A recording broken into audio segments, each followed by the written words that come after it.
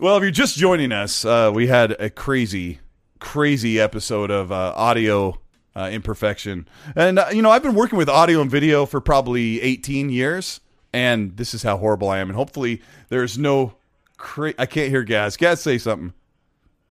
When you need mealtime inspiration, it's worth shopping Kroger, where you'll find over 30,000 mouth-watering choices that excite your inner foodie. And no matter what tasty choice you make, you'll enjoy our everyday low prices, plus extra ways to save, like digital coupons worth over $600 each week. You can also save up to $1 off per gallon at the pump with fuel points. More savings and more inspiring flavors make shopping Kroger worth it every time. Kroger, fresh for everyone. Fuel restrictions apply. Hi, I'm scared to talk now. So yeah, everything should be good to go. Yeah. Well, I'll just. I've got a little monitor over here, so I'll be looking over. Paris, how you doing? I'm doing fantastic, sir. How are you? I'm doing good. I tried to give you a decent intro, but let me try this again. Everybody knows Paris. He's the host. He's a co-host of Kind of Funny XCast. He's also been on Gamertag Radio for over 10 years, or almost 15 years, a veteran of the industry, and also a Call to Arms co-host for Xbox. And the best part is he is the squasher of all console warring on these gaming streets. And fun! I can't wait to get into this one. And since we were so late, 30 minutes late, this is I've run the show. This is episode 73. This is the first time I've had major issues, so I guess maybe I just cracked out of an egg, I suppose. But thank you so much for being here. Gaz, I don't know how we can get another link out, but I'll have to send a tweet while we're talking. But we're going to get We'll get right into the topics of what's going on. But first of all, I want to see if I can... I have a little bit of gameplay here.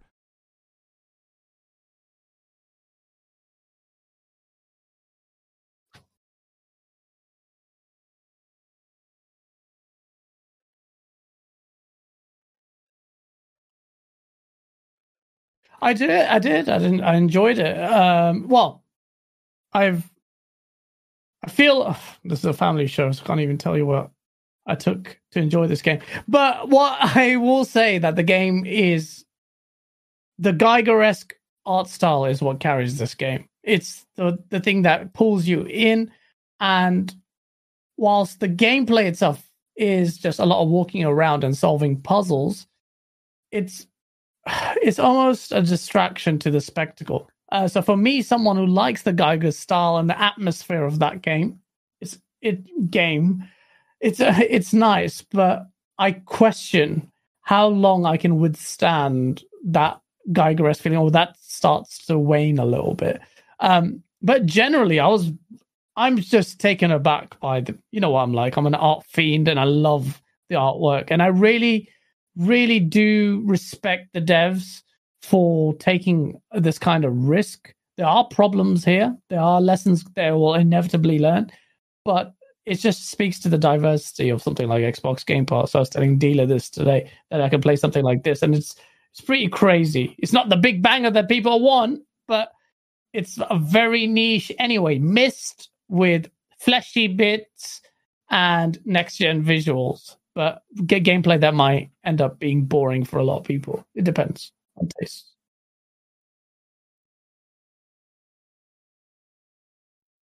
Yeah, I haven't played it yet, but I am very interested to try it out for myself. But I've seen the opinions, and it's been pretty polarizing either way.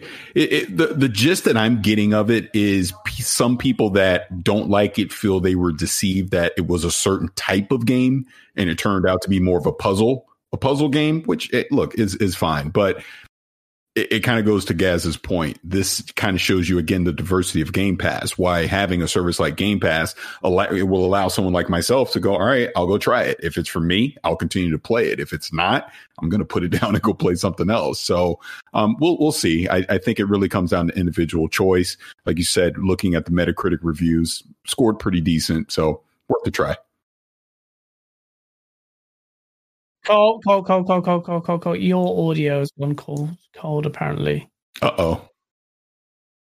Yes, there's no audio for you. You guys can hear me, chat. So you can hear me too, right? But I know what I did. Just make sure you add that on all the scenes. So that's what. There we go. Yeah. You know, Asa actually came in and helped us fix the stream. But I was going to ask you, Paris, did you? Are you okay with like these weird, like grotesque games? Like the guy's like, he's like crammed up in a shell and. Yeah, it's fine. Yeah, all that stuff's fine with me. So honestly, it was one of the reasons why I wanted to check it out in the first place. So yeah, I'm all good with that. Yeah, so it's going to be a niche game. It's a niche game. It's because a lot of people did predicate that the scores would be divisive, and it's always going to be the art style of that game. It's not going to be for everyone. There are problems within the game itself. What it's pushing. Even generally, feel like the puzzles, they're not exactly that intriguing, and it feels like you just want to. The gameplay loop to me at this early stages, bear through the puzzles, solve it, so you can see the next spectacle, the horrible, grotesque spectacle take place. And I still think they shouldn't be excused for that, because when they did show the game. Let's be honest, they primarily marketed it with the gameplay being the weapon in hand. A lot of reloading the weird weapons and stuff. So a lot of people may say, oh, well, people, you're misjudging it. It was always sold as a puzzle game. But I remember distinctly what the trailers actually looked like. And I understand the point, but I was expecting something more in the terms of your traditional shooter, because that's what they showed. Because I remember initially it was like, what is this game? What is it going to be? Is it going to be puzzle? Lots of shooting. Feel like an atmospheric first-person shooter. So I don't think we should be quick to forgive the developers, because this is another instance of another trailer misleading people. Halo 5's one. Oh, I didn't think that. I saw 18 minutes of gameplay on GameSpot's website or on their YouTube channel a year ago, and there was little to no combat in that whole entire gameplay clip. It was mostly the puzzle stuff, but also the trailers. Sell the game. The trailer sells the game with that weird, grotesque stuff, and they would show some guns reloading. But yeah, I don't know. Not a very conventional game. Are you going to play it, Paris? Yeah, I'm definitely going to check it out. It was really busy this weekend, so I didn't get a chance yet. So you were up. What were you doing in the weekend? Oh, you caught up on that, but that was what I was going to say. What you do? You're doing something special this weekend. Yes, tell everybody what you did. So, kind of funny. Opened their brand new studio called the Spare Bedroom. So we did a 24-hour stream on Friday the 14th into early Saturday morning on the 15th. So I was up in San Francisco for a few days. Doing that with a whole kind of funny team, special guests coming in as well. And we had a great time. It was really cool. To those that watched the stream, you obviously could see the studio and what it looks like. Let me just tell you right now, that does not do it justice in person. What they were able to build out and create. It's a 5,000 square foot studio. You've seen the set they have, the lab where they'll be able to do streaming, be it PC, PlayStation, Xbox, whatever just everything's there for them. And I'm so happy for all of them, and, just honored that I was a teeny tiny part of them being able to do this. So it was awesome. So if you've not checked out the stream, highly suggest you do. But starting tomorrow, I believe, you'll see everything that's coming from Kind of Funny will be coming out of that studio from now on. So really happy for them. What's the modus operandi there? Oh, sorry. No, that's a good question. Yeah. No, what were you intending to do there? Why then physical space? What are you hoping to bring with this? Well, again, Kind of Funny was in their smaller, teeny tiny studio before this one. So before the pandemic, they did everything in person. So they're just basically going back to this. This was already the plan for them to go to the studio before the pandemic happened, and that obviously delayed things. So now they're finally at a place where, they've got the studio ready to go and they can go back to doing in-person stuff.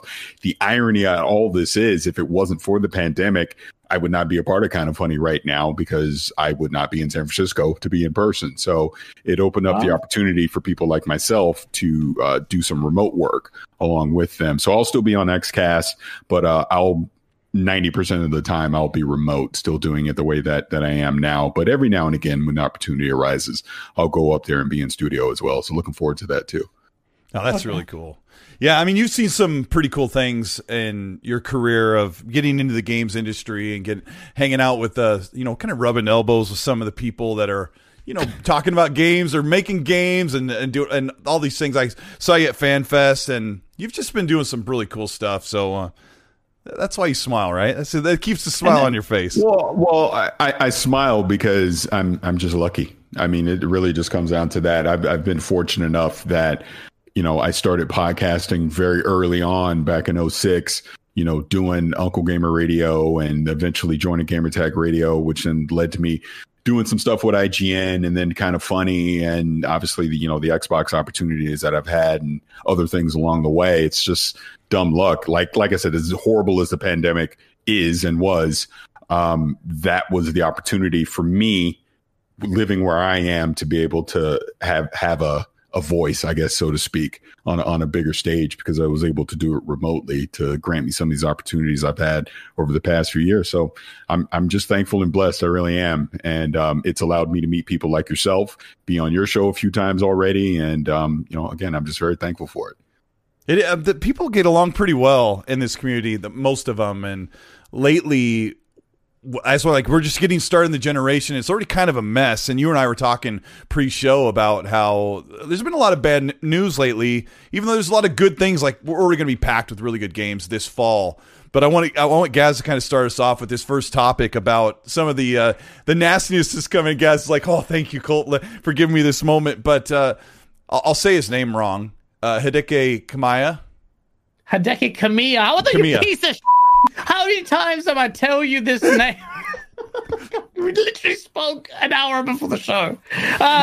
Yeah. Yeah, there was a little bit of controversy about the Bayonetta 3 actress, how much she's offered. Okay, you know what? So what happened yesterday? And we'll see if Paris can be a mediator on the craziness. How about that, Paris?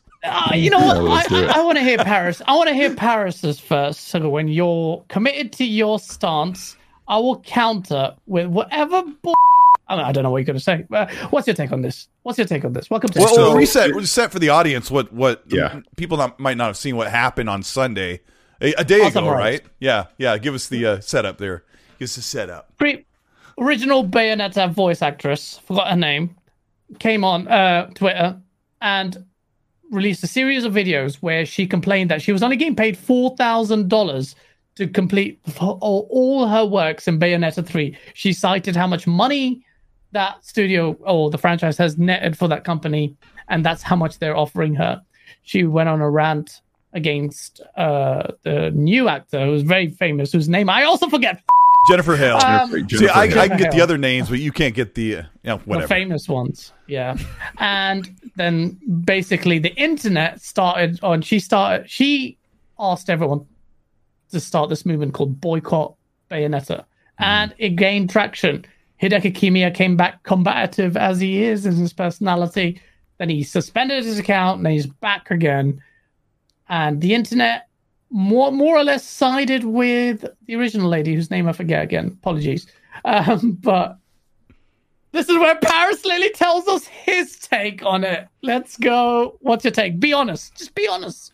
Oh, I'm always honest. So here's my thing on it. Number one, I'm slow to this news because just after all the Kind of Funny stuff, I was just exhausted this weekend. So I was pretty much offline, but I think I'm caught up enough to form an opinion on it.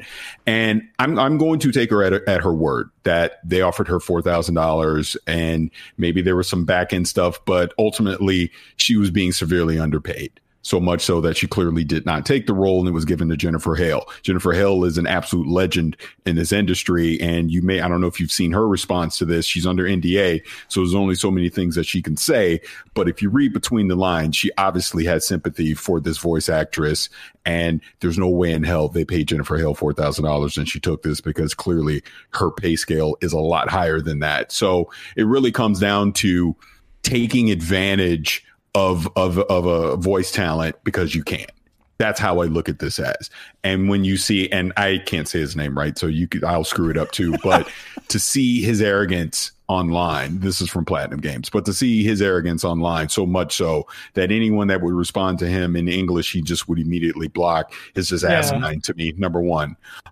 So much so this blew up in his face that he had deactivated his account or deleted it or whatever. He went completely offline. Pretty much tells the tale right there. Treat these voice actors with respect. If you didn't want to pay her, just say you didn't want to pay her. You wanted to go with Jennifer Hale instead of trying to lowball it so she would just go away. You think that's what happened? Because I just wondered if she's like wrong. Well, again, come the facts. Here we go. Well, no, what? Holy smokes! No, let me just say this. Let me say this again. If you're not going to pay her, you damn sure had to pay Jennifer Hale, or she wouldn't do it. So it wasn't about money. Well, her argument was it was $4,000, and this is like a multi-million-dollar, or I don't know how much she said. This franchise has made so much money, and like you're going to offer $4,000 to make a third game. Yeah. But, that's where you take it at face value. And now I present to you facts, ladies and gentlemen. These are the voice clips of what she said. This is an interview with the lady. I always forget her name. Listen to this.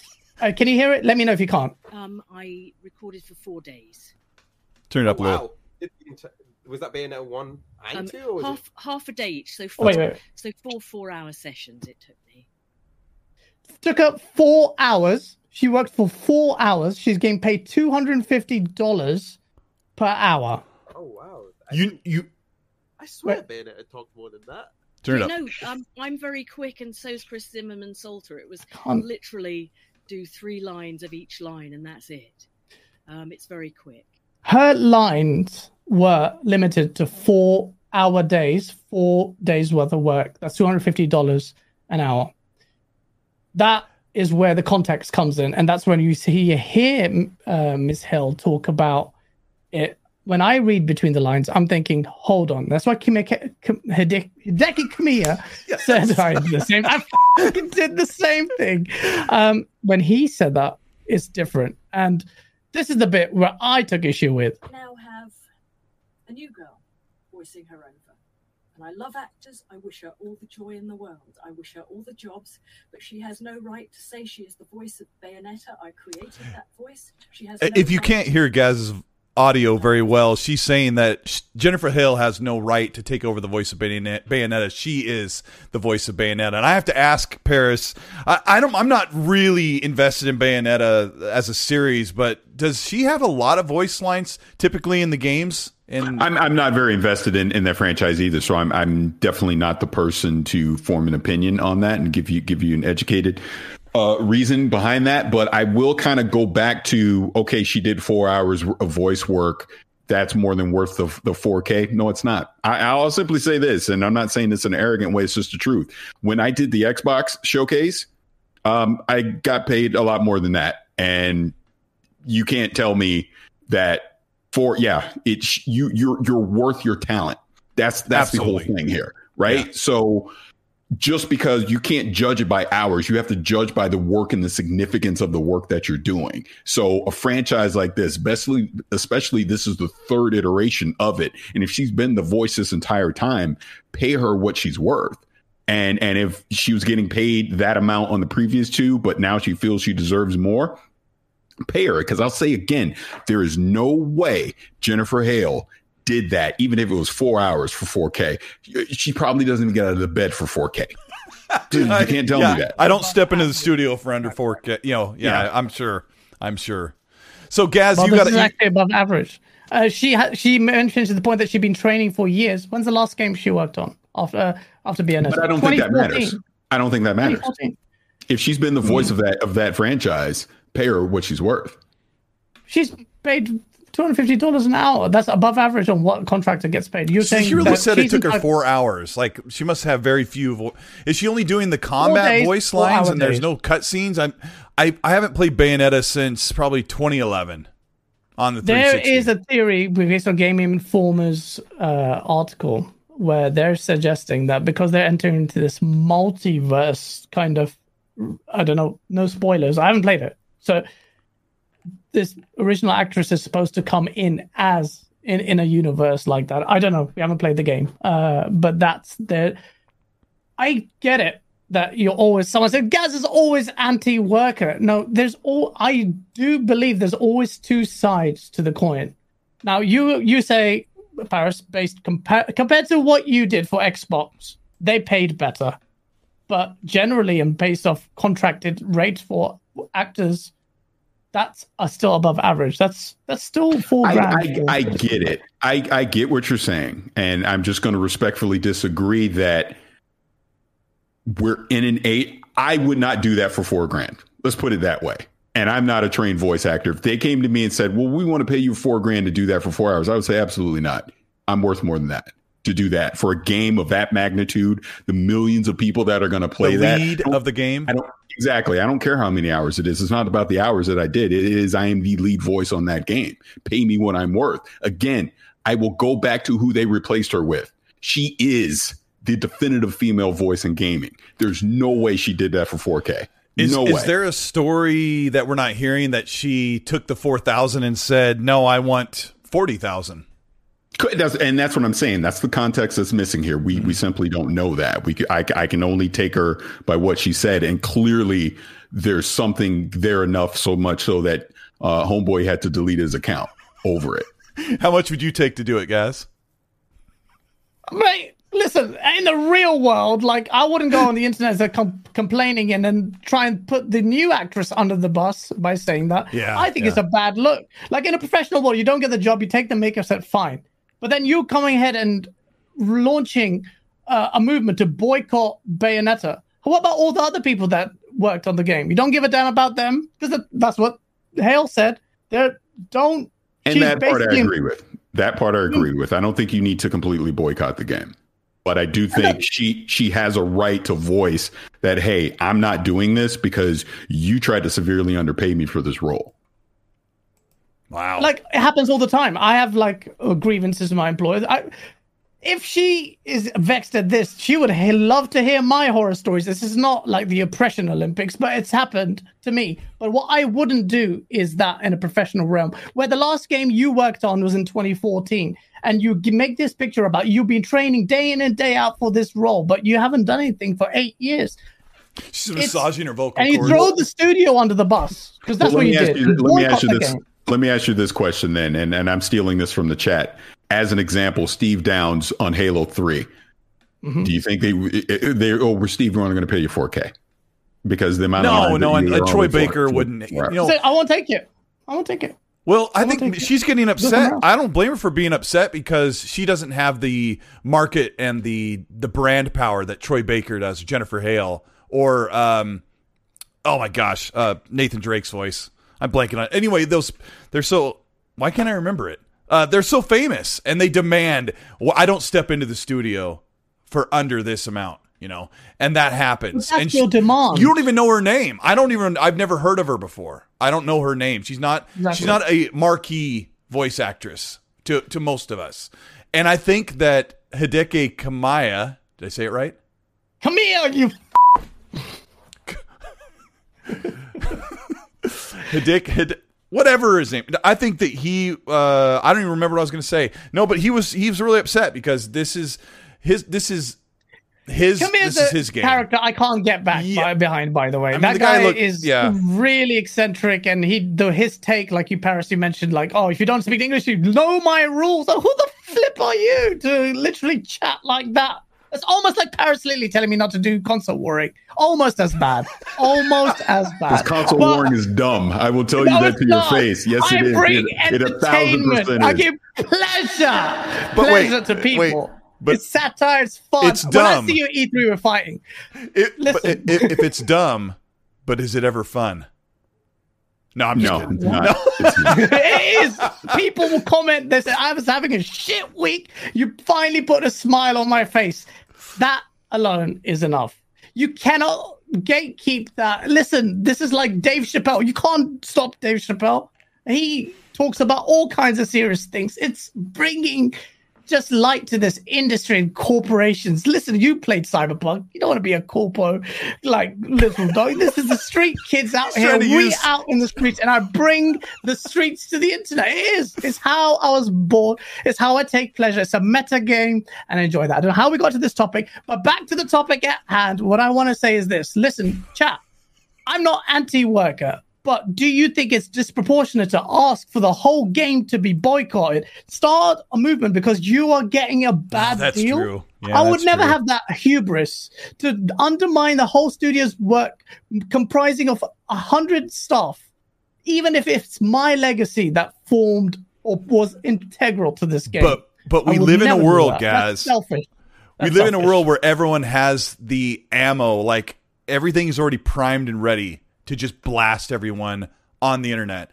She knew that when she put that up on Twitter that it would spread like wildfire. Yes. Mm-hmm. And in the 90s, you couldn't do that. You know, you wrote a letter to your senator, and now people can just put out a tweet. And some of the stuff we're going to talk about today has to do with other developers saying, here's my opinion. And then their employers are going, no. But we're going to get in that in just a second. There's a couple of people that are nice enough to send us some super chat questions and comments, even though the show completely died and we had to restream. But Dave says, Colt brings the fire topics, Gaz brings the sauce. Thank you, Outbreak Podcast Dave. And Flame's got one that we're going to get to is next. He says, it was Gotham Knights running the audio this time. We're going to talk about Gotham Knights. Yodona Kizada says, new stream, therefore I like a new tap, smash, or squishy Scornish poke. Oh, gross. Gabe's got some gross stuff in it. One of the clips I showed right before the end, before I stopped it, was something wraps around your body and rips or something. I was like, oh, yeah, it's gross. Hargeet Johnny, thank you so much for the super. He says, talk about a false start. Oh, Hargeet. Risker for the biscuit, thank you so much for this one. He says, this is why I don't want a new Scalebound. The man calls people insects if they don't speak to him in Japanese. I will never buy another Platinum game again. And Platinum's been hit or miss, but his attitude, like some of his interactions with Phil about Scalebound has been... What's your take on Scalebound, Paris? Are you like, please bring it back, or you're like, what's done is done? No, what's done is done. It's just time to move on from that stuff. I get in trouble with the whole bring back old IPs and remakes thing, so I'll be careful what I say. But nah, I don't. I just think you don't have like that one special game that needs to come back like from the grave. Well, Banjo-Kazooie. I'll say that every time. That's literally the only one I care about. Other than that, whatever. Like as an example, this Splinter Cell remake that they're doing. Why remake it? Just make a new damn Splinter Cell, please. Yeah. That's why the director left. He's like, I don't want to do a remake. He didn't say that, but I would rather new IPs, new experiences versus remaking something I've already played 10, 15 years ago. Why? It's like everyone wants the Splinter Cell game. Like, why can't you just make the next thing? I don't get that. Yeah. Sometimes I wonder about Ubisoft. I love them a lot. They're great. Hardy Chani has another one. He says, do we know how much voice acting is needed in Bayonetta 3? It's a Nintendo game, so I don't expect a lot. Maybe it's low. Maybe this is normal. That's kind of where we were sitting, the three of us, a little bit. Like, you have to wonder if it was 4 hours. If she banged this out in 4 hours. Assessing the value of that is going to be tricky. There's going to be more nuanced, like Bayonetta's reach, how important the voice acting is. I mean, I didn't even notice in the trailer I was playing for Bayonetta 3 that the voice actor changed, how definitive that is. But ultimately, I'm of course for pay staff the right money. I just don't like the way she took it on. So someone in chat's crying about it. It's like, you're so anti-worker. You wouldn't understand the nuance in this topic if it slapped him in the face. Go talk to human resources. They just put people on blast. Hargeet also says, I don't think Bayonetta 1 and 2 made as much as she said. The first one sold about 2 million, the second 1.3 million. But I mean, how much money it made? Those with copies, that might be a big difference. Red Wolf says, legendary start, guys. Thanks a lot, Red Wolf. He said, regardless of frame rate when it comes to Gotham Knights, you guys still plan on playing it? I'm a huge DC fan, so I'm biased. P.S. Sorry, I missed the hangout again. Yeah, we hung out the other night on Xbox. Paris, we're going to talk about this Gotham Knights thing, and I'm going to show some footage while we do this. I just have to scrub forward to the stuff that gets past this. He's like, oh, Colt's going to mess with the things, which means it's not going to work. I want to hear your initial thoughts of this Gotham Knights outcry. I mean, people are not happy. So take the reins. I'm trying to be careful here. Hold on a second. Well, careful. Go to Gas first and come back to me. Hold on. Oh, okay, okay. I can respect that. The Gotham Knight. I'll set it up for Gaz. Gotham Knights is dead set at 30 FPS. They've made choices. Gaz, you've dug into this. They have reasons. Maybe you can recount what their reasons were and take it from there. I don't know what their reasons are for. I think ultimately they're saying the design decisions dictate the frames, but I think almost unanimous. I find it funny that console gamers are finally like almost resolute on this. Oh, no pun intended. Well, it's not resolution, it's frame rate, but it's like we need 60 FPS or death. So I find that funny. Like, oh, you finally realize it after all those years of tolerating 30. But at the same time, I completely understand the disappointment because you bought these next-gen consoles. Finally, we have one of very few games that are next-gen only. We celebrated the fact and gave respect to the studio, just saying, hey, well done for taking the risk in where console shortages are everywhere. You're taking the bold step, according to their words, to leverage the true power of next-gen consoles and release this game. And then it runs at 30 frames and doesn't even have additional performance modes. And people are generally vexed because they're used to 60 frames. And some people say, oh, you can't even notice it with their eye. I don't even want to talk about those people. But generally, I think it's a massive L. And it also signifies the importance of 60 frames now in the console market. How much of that is core gamer sentiment and whether the masses will care, that remains to be seen. But with some rumblings of Plague's Tale running at 30, I think someone was sharing on Twitter was going on, that's confirmed to be 30 or 40 with FSR or wherever. With thingy. Then that would be a warning sign. Like we've always had the impression that the hardware has never been utilized because of this cross-gen transition period. But we're still contending with 30 frames on a next-gen only game. Like, is this what we're going to expect?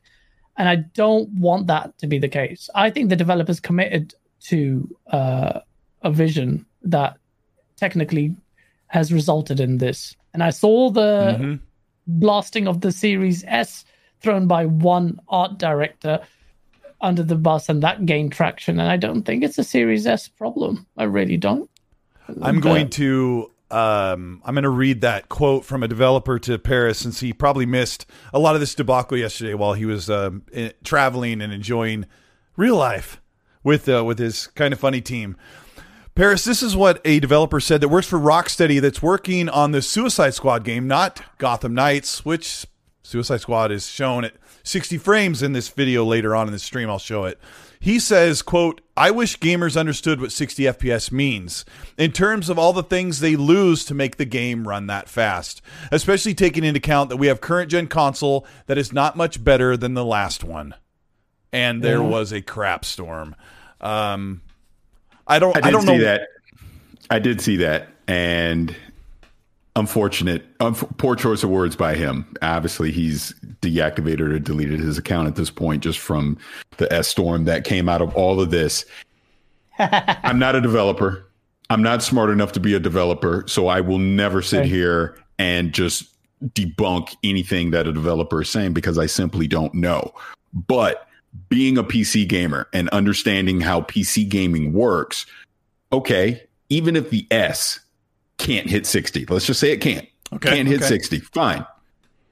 Why is the Series X and more specifically the PS5 being punished for that? That's what doesn't make sense to me in all of this. And maybe a developer would need to hold my hand and make me understand why. But it would seem to me, again, let's go with this analogy. All right, because of the S, we can't put the X at 60 for whatever Xbox parity, right? Fine. That has nothing to do with the PlayStation 5. So why are we not seeing the PlayStation 5 hit that performance? I'm being careful what I say. I would assume that the PC version can hit 60 frames, right? So it's not universal across the board.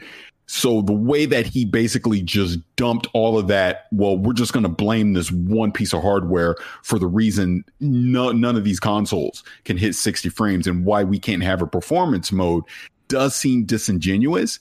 And especially since, as he said, he's not at Warner Brothers Montreal. So he does not understand the inner workings of what happened there. He's making a huge assumption in that standpoint, which is unfortunate, which is why we've seen, all the comments that we've seen come out, and, he's had to deactivate his account. Yeah. I've seen enough with just me personally gaming. I could be wrong again. I'm not a developer, but I've seen enough with the Series S that I don't think the Series S is a bottleneck. You've had Jason Ronald on, I've had Jason Ronald on, and we've talked about this specifically.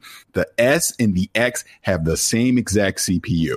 That is huge when it comes to developing. Yeah, it might be a pain in the butt developing for the S, but to say that the S can't we've already seen it, 1080p 60, the S can do that versus its big brother where you're saying, all right, 4K 60, performance modes, all that. Cyberpunk, the one that no one thought was going to be able to hit 60 frames on the S, guess what? Does 60 frames on the S. So it's like, I see that it's unfortunate. Obviously, Plague's Tale, we're seeing something similar come out with that as well on the console. Now, that I have been playing on PC. I can say that because I was able to review it as part of the 4090 review that I did.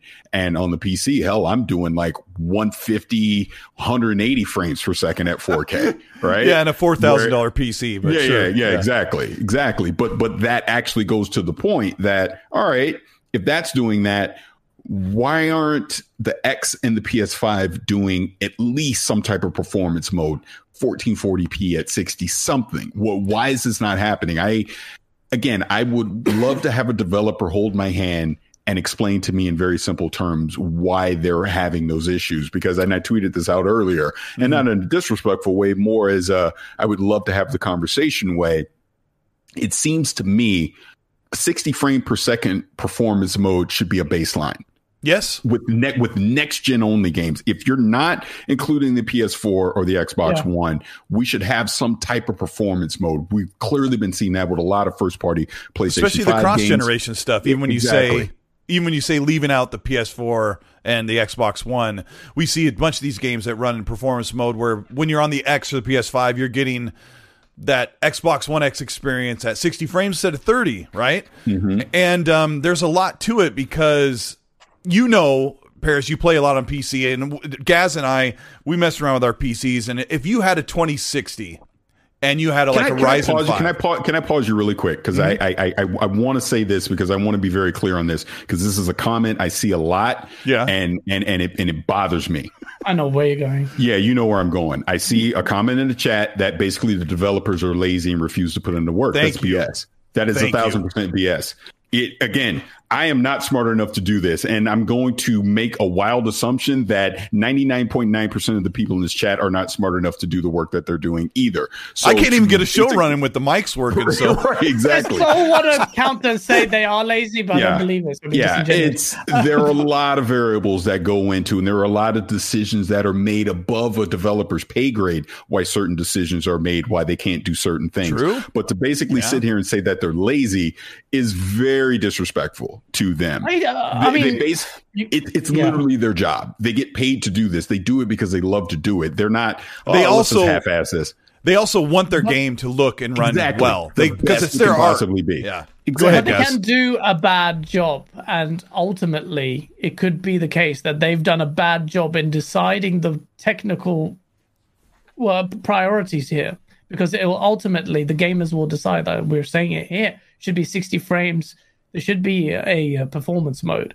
So, lazy or not, it's more a case of bad decision making.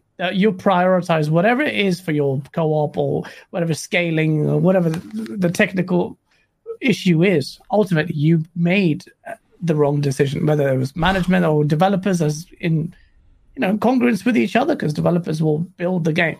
I completely understand that gamers are very quick to attack developers and say lazy this and that, and it's very disingenuous. They don't appreciate the time it takes to build these and the passion and the craft. That's there was also I'm back with you. at the same time, be careful, in my opinion, about also holding them in this pedestal that they're completely exonerated from any kind of critique. Because, we need to know. But this is that developer to be human. Yesterday.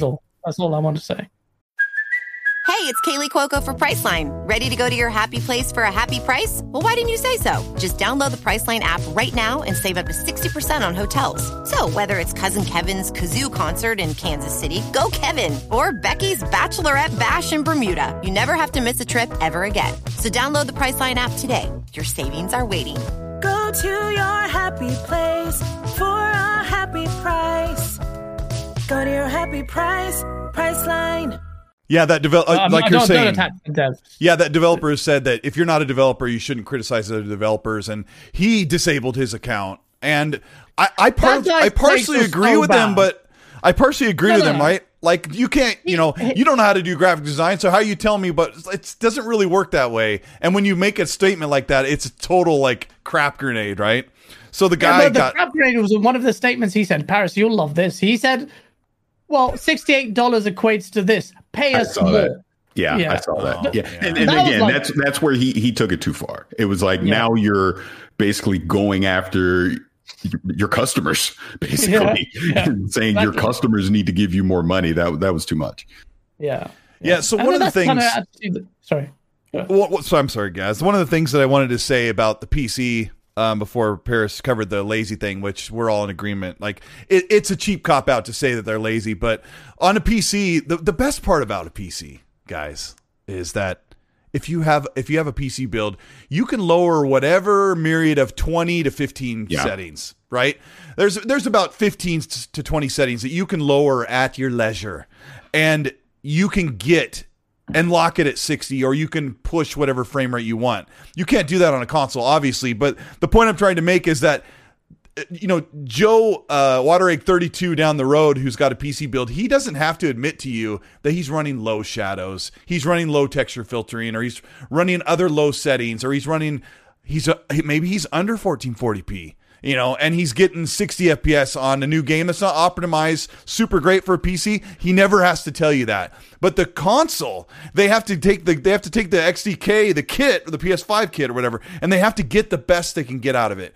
Now, one of the problems we're seeing, Paris, is that FSR, VRS, RDNA2, velocity architecture, blah, blah, blah, PR speak, is not even being utilized in the developer kit yet. So we're already seeing 30 frames games if you're only on console, and you have to wonder, are the games getting more advanced? Where's the new engine stuff? Where is the RDNA2 stuff in the dev kit? Do you have an opinion on that? Because that's kind of part of the mess. I do, and I'll put it this way. If Starfield comes out in early or 2023, in mid to early 2023, don't say it. Oh, I have to say it because this is my opinion, and I'm curious what you both think.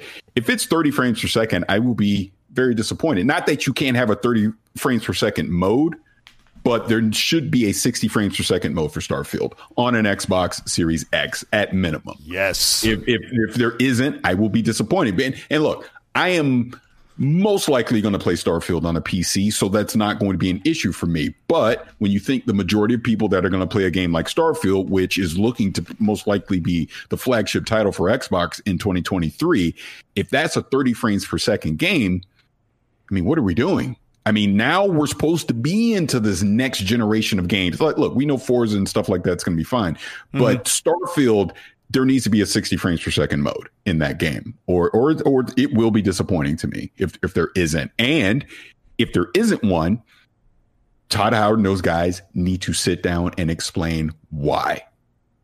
It's as simple as that. Tell me why you couldn't hit 60 frames, why that was an impossibility with your current engine on this console. You're not developing for the PS5. You're strictly developing for an Xbox console and the PC. Why were you unable to hit 60 frames at that point?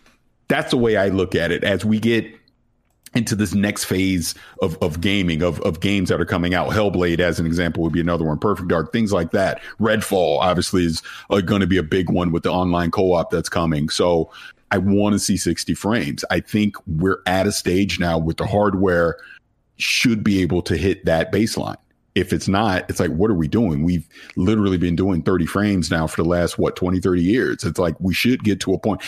And I could be misquoting this, but I feel like Phil Spencer himself has said this on a stage somewhere, talking about 60 frames and Aaron per second. Greenberg has said 60 frames is a baseline, and it should be. Yeah. Gaz dropped out, so we're kind of split. My face is split, but hey, I get 2, but that's okay. I'm not even going to mess with it. I've dealt with enough today, and he'll be right back. But I'm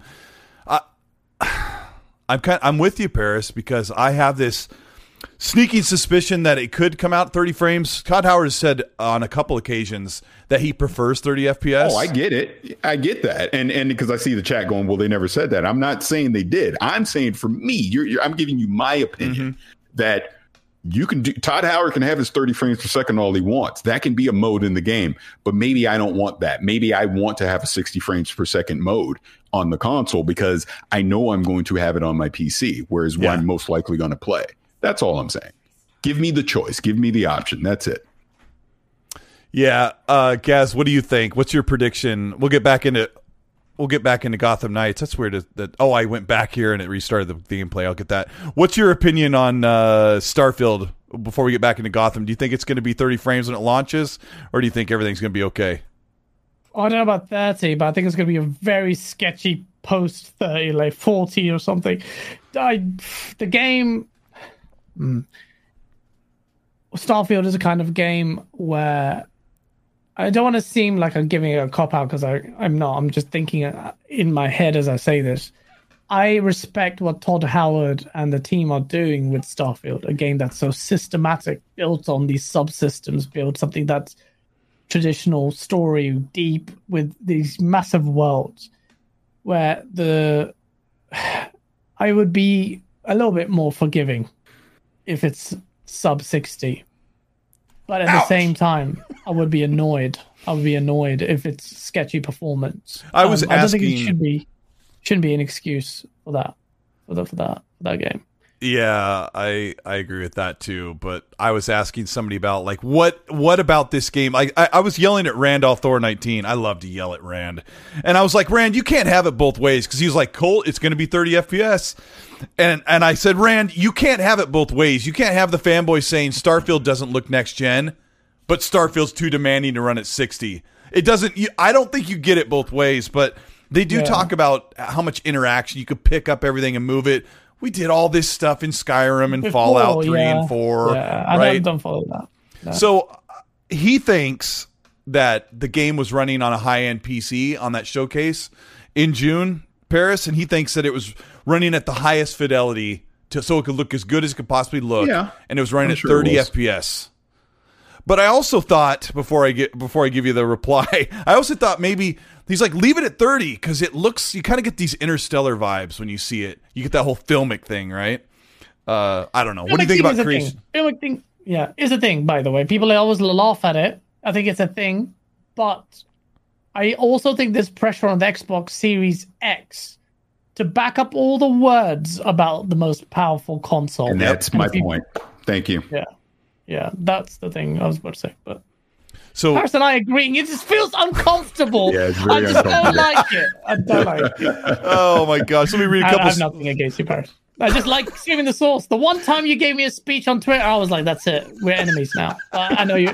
Cole told me you're a nice guy. He met you at E3, and I trust him. That's fine. But I did tell him, Paris, that if he yin and yang, we are very yin and yang. I told him that if he comes to E3, that you get to put him in a chokehold in front of everybody. No, and I will. I 100% will. 100% will. Let me say this real quick. I know we're joking around and it's all fun, but let me just say this real quick about the console war stuff, because I do remember the tweet, and honestly, I probably should apologize to you. No, you don't need to apologize. I never should have said that in public, but I'm just at a point where I don't like engaging in that stuff because it always just turns so toxic. And I understand that, hey, it can be fun to do it, but it always seems to turn toxic. And I don't know if you saw what I had to post last week, my gosh. where literally a person took it so far that it got into just straight up harassment. And that's why I try to avoid it. You know what I mean? Yeah. So that's all. But and you have fun. Different. Yeah, I have fun. I'll stay out of it. I might get stabbed, but that's part of the sort. But I will say on to that point, you may have not seen it, but everyone, including myself, unanimously came out in support. In fact, as a result of your stupid DM of that psychopath, like, we even connected with the PlayStation fanboys. I did anyway. We were like, yo, this is bad. That guy's a loser. We don't agree with Paris's takes because he likes giving me speeches on the Twitter, but that's not cool. So you're right, and I completely agree with you. It spills out very quickly, and personally, it has. It's like been personal attacks with people like you really like, but he's not even listening. He's fucking waving. No, I am listening to you. My office is like in the front of my house, and my neighbor just waving me. My heart out. That's it. We're turning this into a rave. It's a rave time. No. That's it. Paris Lily, it's about to go crazy out. Paris's neighbor walked by waving a PS5 and goes, yeah, better. Yeah, you know what? I mean, and to be fair, audience, you know, Gaz is just, he's an up and coming new star, and he hasn't had as many death threats. The horrible things that people have taken my picture and put on in really weird situations. I'm not death threat. Yeah, it's unfun. It's unfun. Let me read a couple supers before we get into any more trouble. Hargeet Chani says, thanks, Gaz. I've been waiting for the empirical evidence to come out. She's being paid fairly. Much ado about nothing. We've moved on from the Bayonetta thing. Thank you, Hargeet. Yes. KY Bob says, hey, guys. Together will get destroyed on the internet, by the way. They're like anti-worker, everything, but I don't care. I don't care because it comes from the heart. I am also saying, as a lawyer, I need to see both sides. Please, just don't parrot. I get it. Empathy, good. Everybody loves to like regurgitate out what they heard somebody else say. Yeah. KY Bob says, hey, guys, Cole. I'm a softie at heart. Yes, he is. I will cry when I watch movies. I'll cry. When I meet Paris, I'll cry because you punch me. But it is what it is. People need to... You know, he's 3 feet taller than you guys. 3 feet. KY Bob says, hey, guys, Cold is awesome friend. Gaz is a beast in Halo, and Paris is a community icon. Huge shout out to the Ecstasy crew. Gotham Knights is filmic. We're still watching Gotham Knights as we go on here. Noof Nukem says, the console wars are fun only because it brings out stupid people, and stupid people are funny. Yeah, some of it can be funny. Yes, I know, but when Paris said, when you stay away from it, you don't get the threats, I went through a spell where I kind of stayed away from that stuff, and sometimes it still comes in. Sucks. No, it does. It does, unfortunately, but not as much. Yeah, I mean, you get it. I have a reputation anyway, but Assassin says, retired? It's life. You need some spice in your life, man. It's like, I don't get it. Sometimes you need some entertainment, and you'll go for the cheap shot. Sure. Assassin says, if you want to get 30 FPS in real life, just splash some water in your eyes and spin your head left to right, and tell me if 30 FPS is worth it. Yeah. I can't wait to play Plague's Tale at 30 to 40 FPS. Bob LaPaul says, a Plague's Tale Requiem only tops out at 40, and that's not even at 4K. No one complained about that. Seems like a double standard. No, Bob, they are complaining about it because these consoles should be doing a little bit more, but Rand's been playing the game. He just finished it. He says it's one of the best-looking games he's played in a long time. You're really going to enjoy how the game looks, but not so much it feels. Mr. Nichols says, Starfield was built on an old engine. Well, it's built on Creation Engine, but it's Creation Engine 2. There's a lot more. I've dug into videos. I don't know if you care about that stuff, Paris, if you looked into the engine. That engine, they just kind of hobbling along. I've even seen your video, like the one that you did where you basically sped it up to 60 as an example, right? Yeah. So, but I guess that's kind of my point. When are we going to get to the point in gaming with these flagship titles where it's on an old engine is an excuse? We have to get past the excuse phase of it. And again, if Starfield's going to be 30, get out in front of it and say it now. 30, that's what it's going to be. We're not going to have a 60 mode. Give people time to let it sink in. Don't last minute the week before it launches. Oh, by the way, it's just only going to be 30 frames. I think that's what's going to happen. No. Well, but you're very good point there. Actually, I haven't heard that before. That the way how late in the day that was announced, that is egregious. I actually didn't even consider, because when is that coming out? That's Gotham Knights coming out when? Soon? What, 21st or something? So is it this week, end of this week, something like that? Yeah. That's not good. Actually, I didn't clock that. That's actually pretty bad, in my opinion. Lack of transparency. Whereas God of War, they're giving it out to everyone already, review copies. Tremendous confidence in this game. Yeah, two weeks or so until it's out and they're ready to rock. Yeah. I don't know. Let me make sure that we got this Gotham. Oh yeah, I put in some Suicide Squad here because the game looks completely more amazing than Gotham Knights. But I also have some Batman Arkham footage to show after this, because one of the other things that people are saying a lot, Paris, is that how could they do this at 30 frames when the game doesn't look as good as Batman Arkham Knight?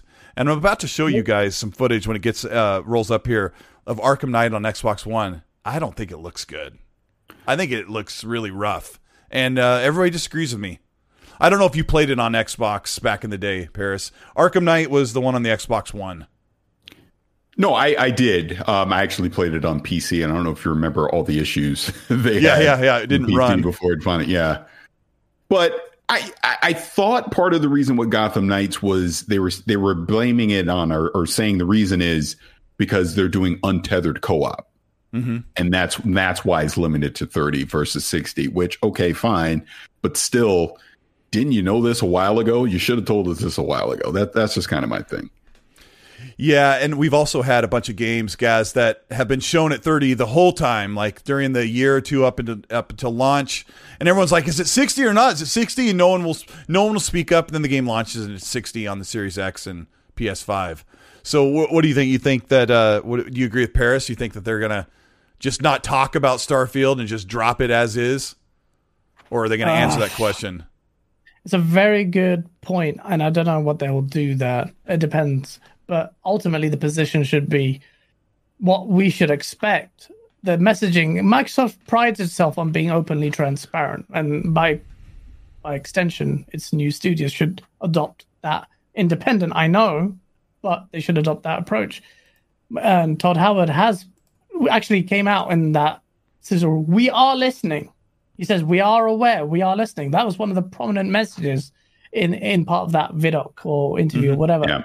So if you are listening, then you know, like front and center, one of the things is the choppy performance. So you can't ignore it. And if you stealth drop it like Gotham Knights, you're going to get fully flambéed on the internet. And I'll be there at the front because I'm obviously a petty man. Well, somebody's going to find out 2 weeks before the game launches, whatever game it is, right?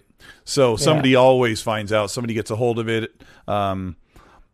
Somebody was telling me behind the scenes about Plague's Tale, and so I said something like, I wouldn't be so sure, because I don't want to, share their information, but it's kind of how they've been doing it lately. The developers don't speak up about specifics about performance. People used to ask about, is it going to be 4K? And they don't want to talk about it. Then you get some devs like the Shadow of the Tomb Raider dev that said, we're going to be hitting 4K and 60. And then everyone's like dissecting, what does that mean? Is it going to be 4K at 30 and then a 1080p 60 mode? And it goes on and on. But see, this is the thing. I do have sympathy for devs there because it's like you're almost pressurized to give statements at the time. But yeah. Like we all profess here not to be devs. Development is hard. I think gamers, especially particularly myself, I'm quite harsh critic, I think. But if you take that on their side, gamers often don't take time to appreciate the difficulties that devs face wholesale throughout architecture, all of that. And I think that also stifles discourse, honestly, because people won't take it, because people will laser focus on one sentiment, perhaps not take out the whole. So, it's a bit complicated like that. So even sometimes you'll be paralyzed in fear of what to say to gamers because they'll focus on it or not even listen and take it completely wrong anyway, even though you're saying the opposite. Countless examples of that kind of stuff happening. So yeah, we live in the gotcha moments for sure. Yudona Kizada dropped a $10 gift card. He said buy two $10 gift card to buy $70 games. What? Well, he dropped a code there anyway. That's pretty cool of him. Selfish Burrito says, hey, PlayStation newscast better. Just kidding. Love the show, guys. Love from Ireland. I would love to go to Ireland. Selfish Burrito, thank you so much for the super. Paris, I got to ask you about this super spicy console war tweet from Xbox a few days ago about the Snickers candy open, and it said PlayStation better on the inside. Oh, I loved it. I absolutely loved it. And because it really just comes down to this. Number one, bravo for Xbox stating the obvious, but you see it every time. Something that has absolutely nothing to do with PlayStation, Nintendo, PC, or anything else. It can be Xbox specific. You always got these people that it is their life's mission to come in there and just tell you how something else is better, and more specifically how PlayStation is better. Okay, great. Now what? I mean, aren't you one of them, Paris? Like when someone shows like the new Dodge Challenger, you go in there and immediately say Tesla better? No, absolutely no. No, why would I do something like that? I do see that when I see posts on social media for like a car ad or a cool truck, and there's always like 19 comments. Tesla's way better. No Tesla, over and over. Come on. And then there's people like me redressing the balance for Xbox and often sometimes PlayStation. See, I'm doing the Lord's work. Why can't you recognize me? Hold me close to your bosom, Paris. Recognize my value. Paris, he's only this big. He's just, no, 5 foot almost. He's fun size. 5 foot almost.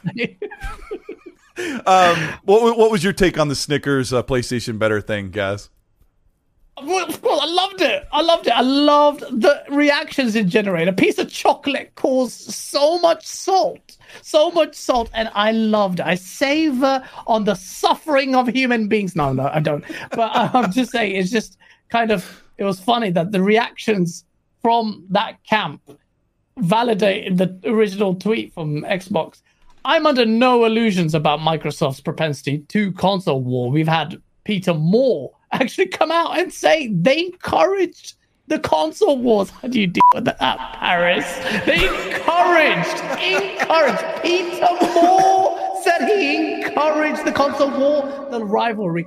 You get the dark side of it. You get the harassment. None of that is good. But the beef, the passion, you cannot escape it. You cannot escape. It's human nature. We were designed by God be tribalistic. To be these creatures. No, it's true. Like, okay, well, it depends on religious views, but that's how we were made. No. There's a whole tribalism with sports. Like, Paris, I don't know if you follow. You're a big football guy, not so much baseball. Baseball season. Oh no, I'm a baseball guy. Go Padres.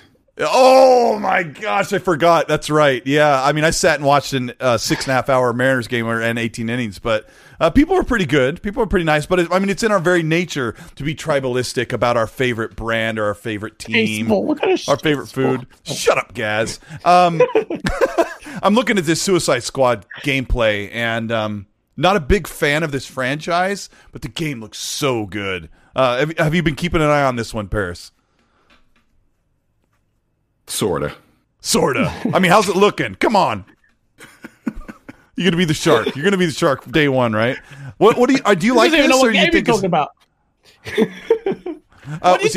We got Suicide Squad up, where you play as Sharkman, some Irish guy. I don't even know who he is. I don't know these characters. No, but let me put it this way. I don't believe anything with that game until I actually see real gameplay. It's on the screen right now.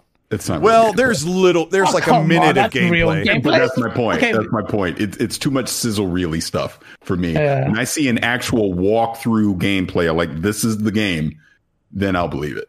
Okay, here's you're about to see Arkham Knight on Xbox One, which runs at like 900p. The rain makes it really difficult to see. This is what the game looks like, and everyone's like, "How could I?" I'm not quite sure if Arkham Knight looks better than. What do you think, guys? On Gotham Knight, look at it. That looks more next gen than Gotham Knight. I'm not even being a prick. Look, come on, put them side by side. Like art style, like I guess you'll get artifacts and special texture, but does it even look it? I mean, chat. Be honest with me. Cole, do a poll. What looks better? This looks way better. Atmospheric art style. Well, everything. I know people are going to side to Arkham Knight because they freaking love the game. It's amazing. No, but the visual, just purely visuals. I know you have to peel away the art style element of it as well because but actually share similar art styles, darker kind of thing. Why does this look much better? Why is Gotham Knights next gen only when it looks decided? It looks literally resolutely. I think we know why. Because if they can only hit 30 frames on the PS5 and the Series X, then my God, what are they doing on the Xbox One and the PS4? That's true. That'll be like 2 frames on the whole gen hardware. It's the way they built that game. Paris, you're actually right. Their whole spiel about leveraging power. That whole spiel about leveraging next gen power was complete nonsense because the way they built this game, and ray tracing implementation into it meant that they focused on the wrong things. They were completely like they couldn't work on last gen. There's a problem here. But see, that goes back into my whole kerfuffle on this. That all right, turn ray tracing off. You're still telling me you can't have a 60 frames per second mode? Again, I don't have to have ray tracing. Ray tracing is just a bonus. So if I turn ray tracing off, you're still telling me I'm locked in at 30 frames per second. I can't lower it to 1440p or 1080p to get to 60. Where's the 60 mode in there? We're at a point now that people have an expectation to have 60 frames per second on these next gen consoles. I don't think that is unreasonable. Yeah, agreed. Well, there's a couple of approaches here. The approach could be the developers made a choice. Like, why? We're 2 years into the console cycle. Can we just ditch having to make a PS4 Pro, an Xbox One, an Xbox One X version? Like, can we ditch that? Like, we'll be able to get the game. We already have to delay it. We'll be able to meet our mark if we can take that workload off of us. Like, that's one of the decisions. But with that decision, Gaz, comes, if we don't ship on the Xbox One and PS4 platform, we're losing out on a lot of sales because people can't get the new consoles the way they want. So we're missing out on potential sales for a game that is a games as a service based game. So which is it? Or is it both? I mean, Gotham Knights, they have said no. They culled last gen, and then it's not showing. Ultimately, my view is this. Like, if I get it, metrics and numbers count, obviously. You deliver the quality, people will come. And your quality is on a next-gen hardware, so it's forward-facing. If you can, you'll build also a lot of goodwill with gamers where, especially core gamers, where you'll be also, like, have some, I'm not saying they don't have pride, but my attitude is this. All right, next-gen consoles, let's just deliver a proper next-gen experience. Forget the old ones. Look, they'll get it. They'll eventually get the next-gen consoles. Let's just deliver the definitive experience. Paris, you laugh, but it is the drive. I'm laughing at the chat. Someone saw me in here and said, off F6, bye. So I get the same thing, and I'm the co-host here, but so don't worry. I get it on my own show. Oh, crap, Colt's here in the show. I get that. I had Major Nelson on here, and somebody in the chat said, "Oh, why don't you retire already?" And Major Nelson blasted him right there on the show. Like, my mods immediately removed it, but like Major Nelson was like watching it and he blasted him. Like, he came back like so cool and collected. And that person was like, "That's what I like, a little fire in there." Paris, when you meet these guys, do you feel the fire, passion, raw anger? Because I think it's too kumbaya. No. What I've learned over the years is when you get these trolly comments or you get these people that pretend to just hate your existence online, when you meet them in person, they're the first ones that want to come up to you and shake your hand. Oh yeah, yeah, every time. So that's why I try to not take any of that stuff serious, but unless it gets like weird, like it did last week. But that's usually what it is. It's just people that bother you. Did that bother you on a personal level? Because I get that all the time, but I ignore it. But you felt, to be honest, you have every reason to be really hurt by that. No, that one, going back to what I posted last week, that had been going on for months. Oh, damn. And it was just kind of it was kind of a final straw thing where I'm blocking you on Twitter, and then you go seek me out on Instagram. And one thing I didn't share, and I'll just say it now, was also messaging my wife too. And I was like, no, we're not going to do that. We're not doing that. So you need to go away. Oh, Mandev's gonna get sorted. Get me. Get the knife. I mean, this guy's he's infamous. Yeah, but there's levels to that. If it goes that far, then it's a fair game. Then you're out for blood. But that's old school. I didn't say that. But authorities got involved. Surely, come on. Well, he allegedly deleted all his accounts and I'm doing the air quotes, getting help. So. We'll see. Okay. Yeah, and I'm not even convinced that he's a platform specific fanboy either. At least I'm not sure which. At that point, he's just he's just a jerk. But I think he's trying to make anyone. He's just a griefer. I don't know if that's a word that's a word I use. I make it up. Maybe I made it up, but it's just a griefer. Someone who's just there sole purpose. Here's the thing I've learned in my old age when it comes to that stuff. Nine out of 10 times, it's someone that wants you to engage with them. They want your attention. They want you to respond to them. So if you're not responding to them in the way they want on their time frame, that's when it starts to turn toxic. Because if I say something crazy to you or hateful to you, that'll get a reaction for you. Like I had another guy who is, I guess, one of these PlayStation fan guys who literally has a YouTube channel dedicated to me, and was like digging through old tweets that I would make and would twist them to, like, oh, I hate this or that. And none of it was true. Right. And I would let it go. Like I even responded to this person at one point and said, hey, as long as you keep it respectful, I don't care if you disagree with me. We can have that that debate. I encourage it because I will never pretend that I'm right. Right. But keep it respectful. And that's all I was saying. And it basically devolved into just continually being disrespectful. And then finally, a couple of weeks ago, it was like one of those final straw things where it's like, okay, dude, I give you another chance. I thought we were going to keep it respectful. Can't respond to that. No response. So then I thought about it more and I was like, you know what? Let me just block him.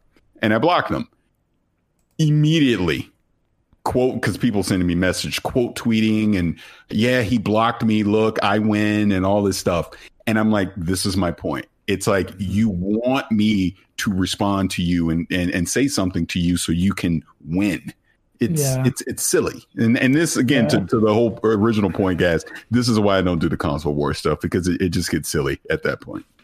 It can. You're absolutely right. I understand that. You have to have the appetite for that. Yeah. And that is a horrible consequence of that. Yeah. You have to starve. You have to starve those people. They're so starved for any type of attention. Find out where they live and take their DoorDash. No, you have to starve them. Old school. No, you really have to. Ultimately, I went to PAX and talked to Bill Stillwell, who works for Epic, and he's such a great guy. He used to work for Xbox. And he said, I've never blocked anyone. I'm like, Bill, you have like 2,000 followers. Like I bring it all myself, but I have a lot that I have to deal with. People come at me over the littlest thing, Oh, you hate pickles. It goes on and on. Right. And, but you deserve it. I do deserve it. He said, he goes, why? I've heard it a million times. Why block them? Because then they get that satisfaction. So since PAX, which was July, I haven't blocked a soul, and I just mute them, and it starves them. But I don't know. Yeah. We'll move forward. Risk It for the Biscuit, who you love to death, Gaz. He said, it's ray trace shadows. They haven't even had real. The devs haven't dev SS shadows.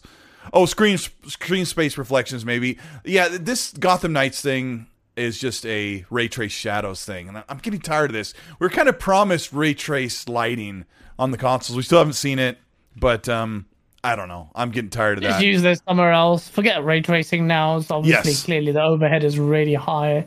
Just focus. I wanted to say at the beginning of this discussion, guys, that it really comes down to one situation, I think, with Gotham Knights, where they made their decision, like Paris said. They decided, we want this fidelity, want to be able to do this. There's some AI stuff. Asa from Game On Daily has explained a lot about how there's AI across the map, that when you're fighting, the interactions and the calculations that have to happen when you're farther apart on the map is very taxing on the console.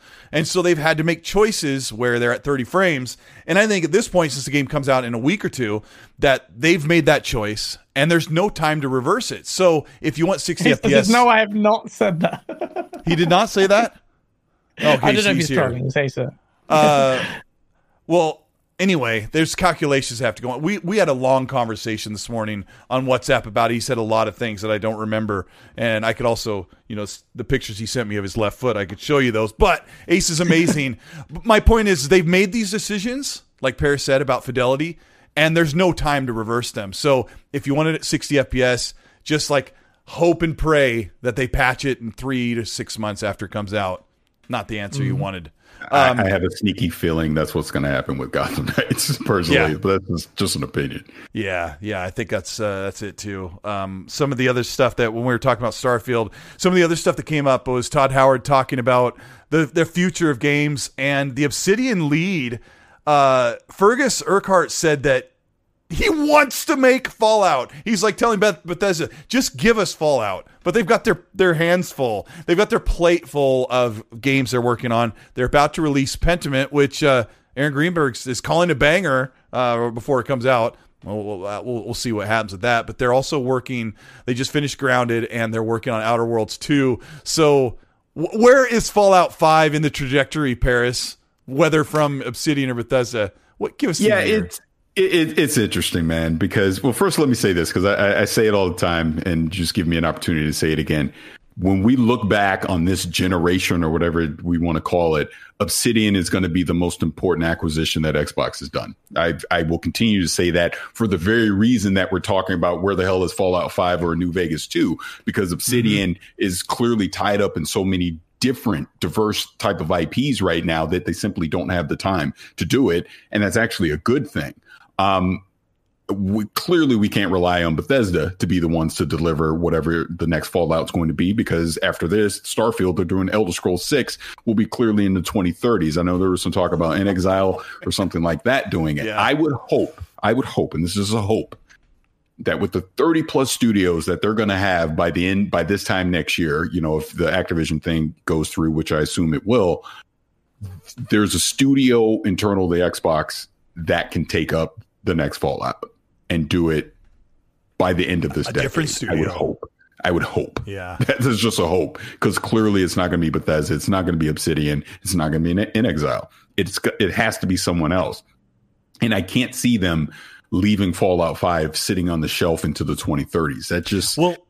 it almost seems irresponsible in a way. And you get my point. Like, wow, you have this great IP just sitting here and you're not going to do anything with it. I can't believe they wouldn't do something. I mean, they are. He said they have a white paper. They have a one pager on Fallout 5. And he's like, I wish I could just wave a magic wand and it would appear.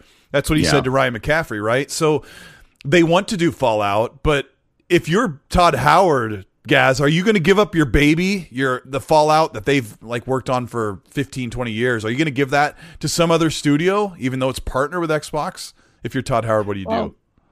It depends. It depends on the vision you have for that game, or if you can retain it. You've seen it with the Witcher devs. They are obviously producing 3 core Witcher trilogy. They're also, one of the Witcher games is a fully fledged RPG that they're contracting out to a third-party outfit, along with some ex-Witcher devs assisting with that development of it.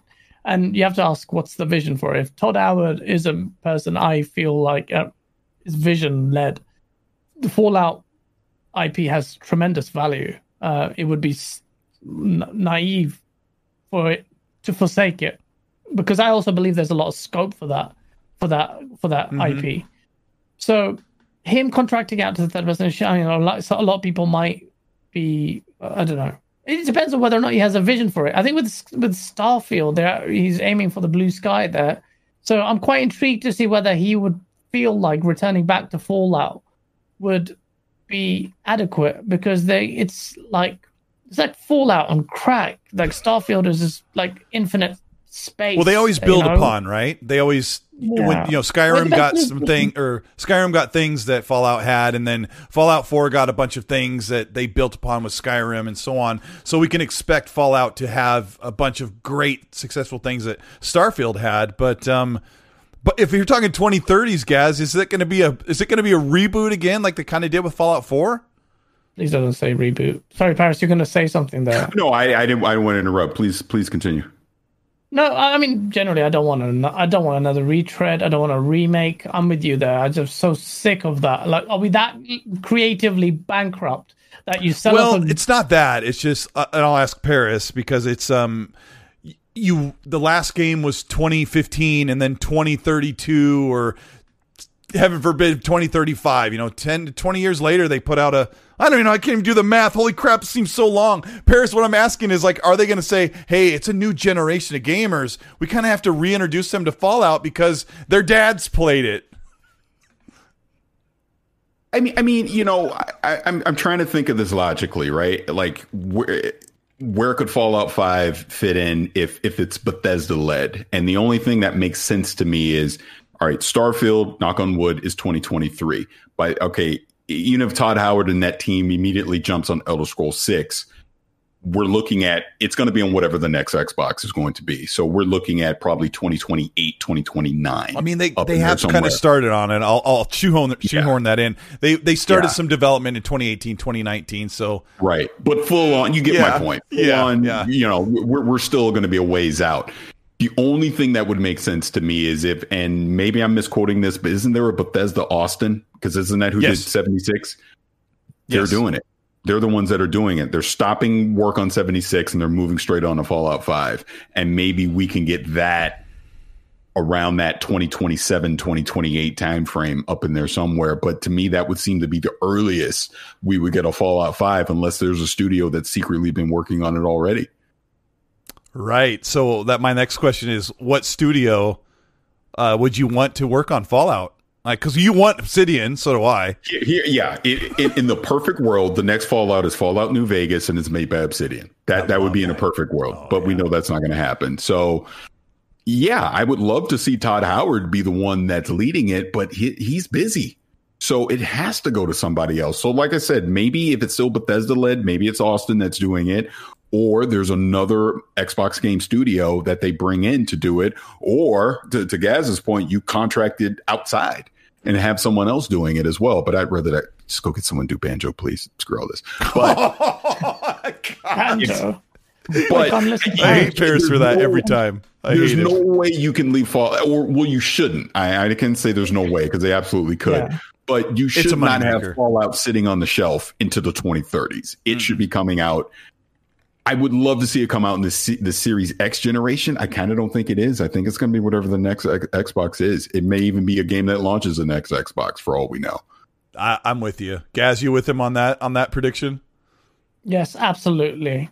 Gaz, let me totally change directions. And what's the merit behind this? PlayStation was going to have a big showcase this year, but they're holding off because they don't want the regulators to think they're super greedy with all these exclusives. I kind of ignited it there. Lifestyle reported on it as well, and I find that so farcical. If it's true, okay, explain this to me, okay? PlayStation guys, I'm pleading to your logic here. Logic. Explain this to me. You're backing this. I saw people angry, said, "Oh, Microsoft's now affecting my hobby, affecting my PlayStation showcase." If it's real, I really doubt it's real. But if it's real, it bewilders me. You're saying that PlayStation is tactically showing. I saw someone going, YouTubers got 4090s for free. I'm like, well, here's my 3080 Ti. How about that? Yeah. Give me money. No. So what was I saying? Please help me. That's it. Yeah. PlayStation. Yeah. Look, are you saying PlayStation is tactically delaying its showcase in order to conceal its first-party games, in order to then scupper in third-party deals, to better scupper Microsoft's case with the regulators? That's how much the PlayStation cares about you and cares about derailing this deal. That it would postpone a showcase. Not that you have bloody a whole decade's worth of precedence anyway. It's not like you need future case. We know your games are going to be exclusives. We know you're going to have money hatting galore. You have enough jurisprudence already to completely smash that out. But if Sony actually did do that, that is so balmy. It's ridiculous. Unless their third parties money having is so heavyweight, so and we've seen it already. By the way, it has been. It's quite egregious. Yeah, and it's insane. What is PlayStation doing? It's so tone deaf in its messaging. It's so that's assuming it's true. It sort of sounds believable is the problem. Like when you hear this, of course I laughed when I heard this, Paris. I'm like, right? I'm like, yeah, like they're gonna move their showcase so that they don't look diabolical in against the regulators. But where is their showcase for this year? I'm honestly surprised. Are you hosting it? Well, I can't say that. No, I'm not hosting it. I'm honestly surprised they haven't had a showcase, but maybe they just feel they don't need to. With obviously God of War Ragnarok is going to be huge here coming in a few weeks. Maybe they'll have something small at the Game Awards, and then maybe like in February or March. Because look, we know what the big game for them is going to be in 2023 is going to be Spider-Man 2. That it's going to be a monster. So. I think whenever they do a big showcase, it's going to be for Spider-Man 2, and maybe they just don't feel the need to do that. State of play and then Game Awards, and you're good. Yeah. Why take away from God of War showing Spider-Man? You don't have to. We already know like they're going to have movie tie-ins with Into the Spider-Verse his next year as well. So maybe you just hold all that stuff till 2023. Like, obviously, the weird speculation about they're doing it because of this whole Activision deal. I don't believe that for 1 second, because they're not the ones that are being investigated. So why would that matter? And Microsoft pointing to, oh, look, they got Spider-Man 2 or Uncharted 12 or whatever they're going to show, right? It's like, well, what does that matter? That's not going to matter with anything that Microsoft's doing trying to acquire Activision. So, no, I just think it's strategic in that they don't need to. I mean, look at it this way. Their competition has absolutely nothing to show this year. So why should they? They don't have to. They already got wow. Yeah. I've said this before. What do you mean, oh, wow, you piece of... How many times have I said this on this show? It's so... Well, when Paris says it makes sense. No, I mean, I actually have never... Gaz, you probably said it, and I was like, huh? But, yeah. Oh, wow, is all I can say. Yeah, I don't know. We say a lot of Paris, things. You're absolutely right. The competition. Oh my god, I spilled water everywhere. The competition has been completely lackluster. There is no pressure, and as soon as God of War comes, everyone's going to forget the showcase. They're like, "What's Xbox going to show?" You want to know how you counteract Starfield when that launches? How's that? Spider-Man 2 State of Play, baby. Yeah, that's true. And they probably will do that. Will do that. They are very good at having something ready, like in the chamber when Xbox tries to show us, hey, look it, we're gonna make Banjo-Kazooie remake, and then they'll come with something big, and then I'll be mad at Paris. There's three things that the CMA has really upset fanboys lately. Sorry, do you want to say something? No, because I can't believe you're. Why are you not excited for Banjo? It's like, okay, let me give you my reason for Banjo really quick. Please do. I want to hear this. Go ahead. Name me the family-friendly platformer that Xbox has. Please name it.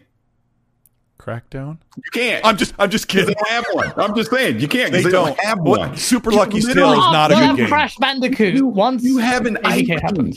You have an IP from an iconic franchise that is just sitting on the shelf collecting dust that you've not done anything with. This is the dialogue in the game. Do you know? I might shed a tear to have Next Gen Grunty going. I can't wait. You know what, Paris? Here, I've famously said this. Like 30 people have heard me say this. If Sumo Digital, the team that made Sackboy Big Adventure, does it, I am 1,000%. Oh my god! Oh yeah. That game is so good. You know what? Nobody knows how good that game is, Paris. It's amazing. Sackboy Adventure is amazing. It's so freaking creative. It's so good. Yeah, I've always said. And it's funny. And it's funny. People are saying Psychonauts 2. I hear you. Yeah. Psychonauts honestly, it could have won Game of the Year. The fact that it didn't win more awards last year is criminal. Trust me. I am a huge fan of them. And if they were to, and he's already said he's not going to do it, but if Tim Schafer were to come and say, yeah, Double Fine, we're going to do a Banjo-Kazooie, I would literally shed a tear. I would. Yeah. But he said he's not going to do it. He's going to do something else. Yeah, they would absolutely kill it. But that Psychonauts 2 is not going to move the needle as being a family-friendly game. If you think about it, Psychonauts is all about mental health. It's not something I necessarily want my kids. It does have some dark and interesting, cool things going on. Chat, please play Psychonauts because of that? Because that's quite interesting, chat. As a parent, would you be a bit iffy about letting your kids play? I mean, my kids are older, so they would be fine at this point playing it. But I do think like younger kids, like, you know, let's say 9 years or younger, I don't necessarily want them, like you're saying, dealing with some of the dark themes that can be in Psychonauts. I mean, a lot of it will go over their head. I get it. But I would rather have a game like Banjo that is literally made for everyone to play. The comedy and everything that goes with it, you know, the platforming aspects of it. It's a family-friendly game with the Bird and the Bear is the iconic iconic duo that Xbox simply does not have. They do not have that on their roster. And that's another reason I'm saying, why are you not utilizing this? It just makes sense to me. Yeah, but you're right. You're right there. And I think that what they may be potentially doing is doing a super platformer franchise. Once the ABK deal comes, you got Spyro, you got Crash, then you've got Banjo. Put them together in a platform world, which you can monetize immensely. You have to get those devs off of Call of Duty, though. It's a major problem. They're all they're all tacked into that, where they're going to make those Call of Duty I don't care about games. Banjo, but I agree with Paris's take. Like, diversity in lineup, and Xbox needs a mascot. But I don't want it. I don't give a damn about Paris. I'd rather have Conker. I agree with Paris all the time. I did that in a Source video. But I was crying about the fact that I'd agree with it.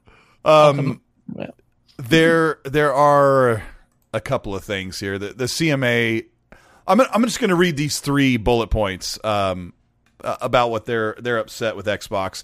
I thought it was funny that Microsoft's response was, in my words, they said, it seems like you're more interested in, or you're more concerned about the PlayStation brand than you are the consumers.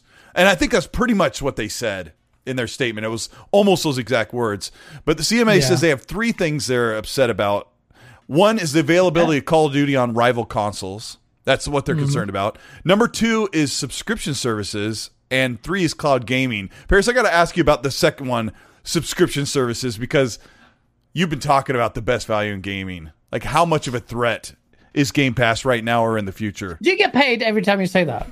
You do get paid. I get paid absolutely nothing. I say it because it's what I believe. And I always find that hilarious that people get so upset that my opinion matters that much. But no, it's just my opinion that I think is a great value. And again, I look at it from the standpoint of being a parent and remembering when I was a kid, and I'd be lucky to get 1 or 2 games a year versus having access to all these games and just, the discovery of all of it. That's why I think Game Pass is such a value, right? But to your point with this whole CMA thing, I don't know. I just think it's silly because when you look at it, PlayStation, whether you believe it or not, they're doing the same exact thing. They're just behind. That's all it is. Microsoft started early. Game Pass started in 2017? Yeah. And look how long it's taken them to even get to this point. We obviously see what's on the horizon here in 2023 and 2024, that they're going to add even more value to it. But PlayStation's simply not there. They're not ready to pull the trigger to say, yeah, we're going to put our first party lineup day and date. That's really the only difference between them and the PlayStation Plus, premium or whatever it is, and what Game Pass is. Why though? Why aren't they ready? Because they're saying our premium top tier. Because here's why. I can tell you why. Because people are still more than willing to spend $70 for their first party lineup, and they're getting people to double dip on PC. That's why. That doesn't sound very nice. I guess business isn't very nice. It's the truth. It's simply business. And if you listen, and I've said this for years and people get mad at me, but if you go by what Herman Hulse just said a couple weeks ago, they're already to the point of saying that the PC, their first party lineup on PC is going to be a year behind releasing on PS5. That eventually will skew to be day and date. Eventually. Yeah. And then you will most likely see them go to some type of subscription service where you're getting that stuff all in one big bundle. Because like we even saw with Spider-Man Remastered, they're adding in the PSN support to it. This is they're just behind from an infrastructure standpoint. That's what, people love to argue and do all that stuff. They're doing exactly what Microsoft started doing back in 2017. It's no different. It really They're just behind on the PC aspect and getting their globalization of their services. It's just weird that they say, our top tier paid premium service is not made for new games. It's for old games to discover. It's like, why are you calling it premium then? That's just, I don't know. But the messaging is all wrong. They're buying time, like Paris just said. Someone said it's bad business. Maybe I'm missing. What's bad business about it? More money? Well, it might be short-facing if you're saying that the optics of it are so negative that cascades to the mass sentiment, and as a result of being more. This is a hater. I'm a fraud now. Why am I even reading the chat? I should start reading the chat. Sorry, but no, continue. I mean, actually, that's the good. fraud he's talking to about Zorka, actually, not you. Yeah, everybody likes they call Zocker a fraud for fun, and I was talking to Zocker as well about this. I might have mixed up some of the stuff Zocker and I were talking about the technical part of those games running at 30, but I tend to do that. At least the information's there, but who knows who I got it from. My thing is this, to kind of just simplify all this. At the end of the day, yeah, have I done stuff with Xbox? Do I do Xbox show? Blah, blah, blah, whatever, fine. But at the end of the day, I'm always looking for value and stuff. I don't care how much money I make or how much I don't make or what I might get, for a review or whatever. When I'm talking, I am talking as a consumer that has to go spend my money. So if I'm going to go spend my money, then I want the best value that I possibly can. What we see currently in the industry, Game Pass is what I see as the best value I can get for my money, because if I got to spend, what is it for Ultimate, $180 a year, I'm getting all those games on my console, on my PC. I can stream them on the cloud. And we know we're getting stuff day and date as we go into 2023. If that's wrong or whatever, I don't want to be right. Trust me, I don't want to be right. You just got paid $5,000 for that. Because as an example, I literally right now right before we started the show, I pre-installed Persona 5 Royale. Through the Xbox app. I've never played any Persona game ever. I'm going to play it because I have it on Game Pass, just like we were talking before about Scorn. It's on Game Pass, so I will give it a try and see if it's something that I want to play. And there's other, like You Suck at Parking is another game I probably never would have played if it wasn't for Game Pass. I've got it installed as well. You know what I'm saying? It's like when you start talking about it that way, I already know I'm going to get to play Redfall. I'm going to get to play Starfield. Hellblade 2, when it comes, like, these are games I already know I get to play because I'm a part of that subscription service. And we know the other third-party gems and other smaller games that are going to come in there. Like, what is it? The Obsidian one you were just talking about. Pentiment. Why not? Pentium would be a good game. I'd play that one too. I already have access to it, so I will give it a try. And that's the whole point. Guys, what about people who do the opposite of what Paris is doing? The people who seem to push harder for the corporation, or like, yeah, but I need to make sure that this corporation makes more money. That's why I buy $70 games. I buy them, day and date, digitally, that whole thing. Because Paris is talking about, I should be looking out for me as a consumer. Well, okay. I don't think that's completely the case. Paris, even though Game Pass is incredible service that's actually challenging it's almost a paradigm shift in how we enjoy gaming. I think it'll be very massive disruptive force. The best value in gaming is subjective. And you could glean... Of course, yeah. You could glean more value in paying for quality titles like on PlayStation. I'll take PlayStation aside for now. And then to address your question, Cole. When PlayStation guys are like, well, you know what? I'd rather play full price for the games where you don't forsake the kind of experiences, the fully fleshed out, visual, heavyweight single player games that I'm used to. And I understand that, because this year, the notion of Game Pass fodder, fodder is a bit too strong a word. Yeah, you can use it. You can use it, though. I'll allow but you know where I'm coming from with that when I say do. that. You see reviews are like, it's a good Game Pass game. It's almost subcategorized as a Game Pass game where the quality of it or lack thereof is forgiven because it appears on the service. That is a distinct risk with Game Pass. Although, to be honest, I'll counter that with actually like indie games more than mainstream games.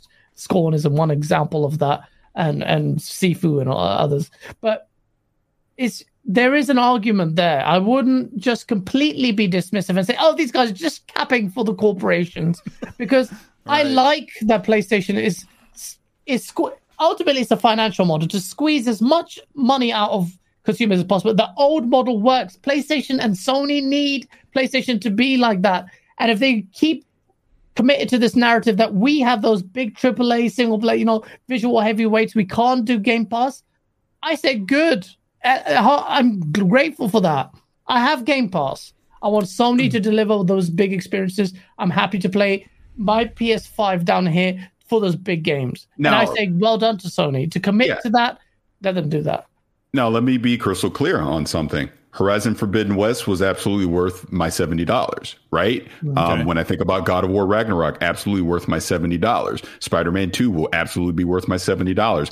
I felt Returnal was worth my $70. Same with Ratchet and Clank. I know there's various opinions about that. It's not about having to spend full retail price for a quality game. But, and here's where it comes in with the thing with Game Pass, because I've been saying this too. 2023 is the reckoning for Game Pass and Xbox Game Studios. Yeah. Finally. You delayed Starfield, you delayed Redfall as examples. Well, guess what? They better be good.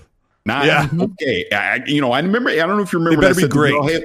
I said this about Halo Infinite. I was like, that game cannot just be okay. It needs to be great. This is the flagship title for Xbox. And we've obviously seen what Halo Infinite has gone through over the past year. We can't keep having these, well, it's just okay. Well, it was all right. No. If you truly want Game Pass to be the quote unquote best value in gaming, per my opinion, then you need to be delivering quality AAA experiences that are inside of that service. 100%. And they know that. To add to that, I also don't believe for 1 second that because Game Pass exists, that a developer like Coalition or 343 or Obsidian or Bethesda is going to lower their standards because they know it's going in for $1. I think that is the most bullcrap argument. And also to combat what Gaz said, that you said, you know, if you buy 3 first-party games on PlayStation, you already spent enough to pay for Game Pass Ultimate. So the problem was in 2020, Xbox didn't have any big, amazing games. Everything was delayed, except for Grounded, which is a complete banger. But, in my opinion, that's the thing. Like, if I paid $180 out front for 2022, did I get my money's worth? Probably, but I could have also turned that $180 and only bought an exclusive on PlayStation. But you know what? The three of us, we're going to buy everything. We're going to buy all the ones we're want to play. To be in that right? Position. We're very fortunate. I mean, because again, like to your point about 2022, this clearly was not one of the standout years for Xbox. Worst. Yeah, clearly it was one of their worst. But I think when we look back, if Starfield and Redfall are great games, then you'll go, I'm glad you delayed them so that they were great games versus just putting them out in 2022 just to say that they were quote unquote in the service. Like and I'm sure you guys have talked about this too, but it's pretty clear to me that when when Phil and Aaron and all of them went out to Bethesda, that's when that decision was made. Yeah. It was made then. And clearly it was made of maybe we think we can get it out, but it'll be a last minute thing. No, do it right. We're tired of these buggy half-made games. If you need more time to get it right, then please take more time. That's just the way I look at it. So they were dealing with Halo Infinite at the time as well, so they knew they had already committed themselves into that mire, and they needed to get out of it. And I think they made the right choice. I totally agree with Paris. But the game has to be great, and that delay is super important. Gaz, yes. I remember something I publicly just... What's that, a knife? Is that your fake knife? It is a knife. It's a prop knife. It's not real. I was like, you can see if I'm poking my cheek. Paris, I disagree with you. This is a bit of an old take, but I vehemently... Not vehemently, it's not that strong. I disagreed with your take on Cyberpunk. This is the game we wanted. And then later on you tweeted, let's fight. And then later on you tweeted, I don't get why you guys were so upset about my opinion. No, Paris, you said we wanted it. You lumped us all in there. Wait, what? Did I say that? Yeah, you did. Are you talking about recently, like a couple weeks ago when they finally got it patched? So, Paris Lily received a sum of cash. I'm just joking. This is my sense of humor. I'm joking about the yellow chair gang. No, basically... Cyberpunk Edgerunners, massive revival for Cyberpunk. It's starting to do well. Paris got emboldened by it, got swept up in the furore, and said, this is the Cyberpunk game we wanted. I disagree with that. And I did say that. I did say. I thought you were saying like I said that at launch or something. I'm like, oh, hell no, I didn't say that at launch. There's no freaking way. And again, Twitter, it gets lost in the details. So let me clarify a little bit. When I say that, I mean that more from a technical standpoint of basically the 1.6 patch. This is the mostly bug-free, you can play it from start to finish and have an enjoyable time version of Cyberpunk versus what it was back in December 2020, where it was obviously just never should have seen the light of day. Now, is this the original vision that they promised us back in 2018? No, it's not. And that's unfortunate. I am hopeful that Phantom Liberty gets us closer to that vision. And it's most likely why they're getting rid of the Red Engine and going to UE5 with whatever this next version of Cyberpunk is going to be, so they can truly deliver what Cyberpunk should be. So we'll see. But that's what I meant by that. And it's funny. After I tweeted, I go, I should have clarified that more. Ask. I'm so grateful you didn't. I'm so grateful you didn't. It fed my narrative so well. Anti-Paris, I told you guys, this guy does not care. And I was like that. I actually was very respectful. I said, did it really, though? But see, this is what I like about you. You're very sincere. That's why it's so annoying. I was hoping you were just stuck up and just combative, but you're not. It's so funny because I know there's various narratives about me, and obviously, like Colt and I, we met in person. And, no. And I'm not saying you are, but just since I have a chance to kind of address that, I get that there's various narratives about me, and they've seen, you hosted this, or you did that, or you got a freaking yellow chair, and you must be bought and sold, and you're chilling. I hear all the stupid stuff. At the end of the day, I just like games, man. I really could care less what I have a PlayStation, I have an Xbox, I have a Nintendo, I got a PC. I play everything, and I talk about everything, and I give my opinion on it if I like it or I don't like it. It's so funny. I can go from having the Xbox community mad at me about something I say about Killer Instinct to then have the PlayStation community mad at me because I said something about The Last of Us, to then have the PC community mad at me because I say, DLSS 3, kind of like it. It's like, it depends on what I'm talking about in the moment. Someone's always going to be upset about what you say, but. And I'll tell you another thing, that if any of you ever get an opportunity to do anything, like ever interact with leadership in the industry or other developers, or be able to interview them, or anything like related to what Paris has done, like, please take the opportunity and do it, because it's really, really cool. Because Paris is a gaming fan, and he's had an opportunity to sit next to someone that makes those things that we enjoy. And I've also, Gaz has also had many developers on the show. They give him money. He gets paid for it. Let me say this about that, because I know people are trying to throw that in my face too. Well, they gave you money. You'd be a moron to go do one of those things and not get compensated for your time. Yeah, obviously. Of course you are. That's how business works. But definitely, if you work your way into an opportunity, please take it, because Paris is having a good time. And we got to hang out at FanFest because we got to be it's just really cool. It's really cool. The haters will always be there. He said that about you, Paris. If he said you were a piece of crap, I'd have told you that. But he didn't. He said, you know what? Paris is so nice. He's so nice. He said this other person was a piece of crap, but Paris is actually really nice. And that pissed me off. I said, why is he nice? He's actually really, really nice. He said that. I don't know why I'm telling you this. I talked to a very important somebody that was like this the whole time. And I talked to him for maybe 10 seconds. I keep it quick because I've talked to famous musicians and other people like that before. And you just got to be cool with them, because they can't stand annoying people like Gaz and I. But he was like this. What? And I'm like, have a good day. And then I went and talked to Greg Miller. Amazing.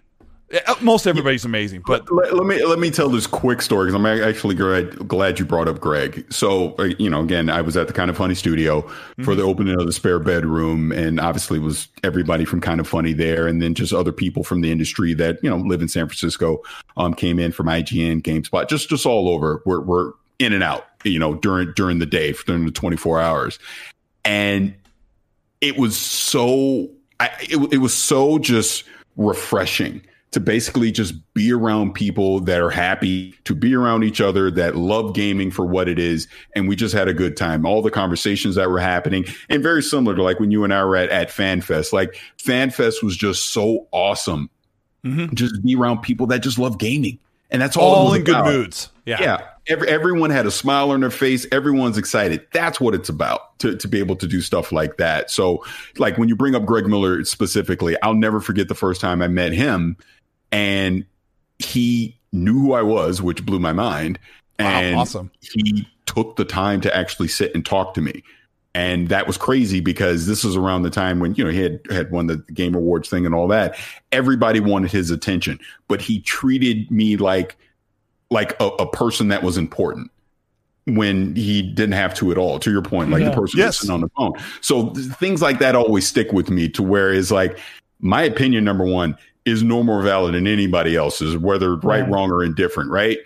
And you treat people the way you want to be treated. So yeah, Colt, of course, when I meet you or I meet anybody, I'm going to sit there and treat them the way I want to be treated. If I'm coming up to someone that I've got to meet or whatever and is excited to meet, I wouldn't want them on their phone the whole time just dissing me. I'd want them to actually converse with me.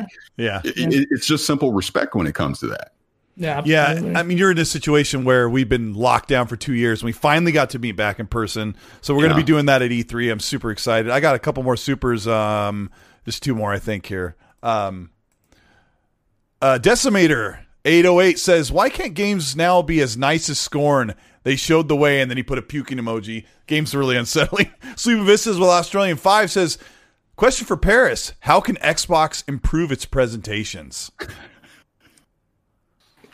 I think they've been doing having good games. I don't want to answer that question because I'm gonna give a selfish answer. By having you run everything. Yeah, let me just host all of it. I'll do it all. Yeah, host all of it. No, I mean, but being serious, one thing that I actually have said directly to people that are a part of their events is, I take this last one they just did, the showcase, right? Mm-hmm. I honestly wish they would take some of the smaller games that you get in the big 90-minute showcase and spread them out throughout the year. I would love to see quarterly events where you spotlight some of the smaller games, because you come out of that showcase. What are the 2 things you remember, or maybe even 3?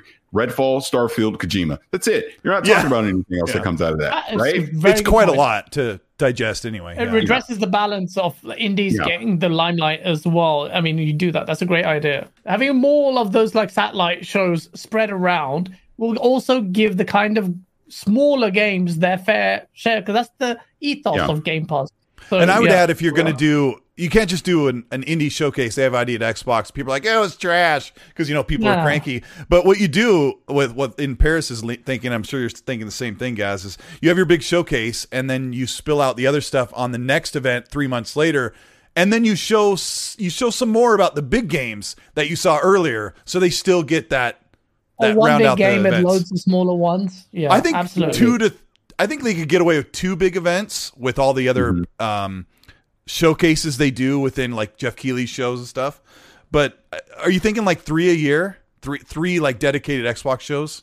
I'm thinking so. Obviously, you're still going to have your big E3 show. And you're going to have your big highlight. Two more is what I'm saying. But maybe you do something around that February, March time frame. That's a little smaller scale, almost like a indie showcase, so to speak. You do the big E3 thing, and then you have at the end of the year Fan Fest celebration, and you have other games coming there as well. Yeah, the XO stuff, and you people that are actually there get hands on with some of that stuff as well. Example of a game that no one talks about that we got to see in 2021, and unfortunately the Ukraine stuff got it delayed, is Replaced. That is a game I'm telling everybody right now. That is, when it does eventually come out, hopefully next year, is going to be a surprise hit. That comes from a smaller studio, again, in the Ukraine. Is that made by the guy that did Limbo? I can't remember exactly. I think it is going to be a big deal. Here's a little secret. I've been private messaging with some of the developers on that team, over the past year or so, because I'm truly, genuinely excited about that game, and I will be waving the flag when they're ready to officially start talking about it. But that's kind of my point. No one talks about that game because it got buried in the showcase in 2021, and you've not heard from it since. I loved it. Yeah, Replace looks insane. I see the chat mentioning Replace a lot. Yeah, it's true. You're right. Yeah, but we need more of that. We need Spotlight put on more games like that. Is just ultimately my point, instead of just the big games. Because when you throw in those smaller games into the showcase and you don't talk about them at any other point throughout the year, that's a good point. They get lost.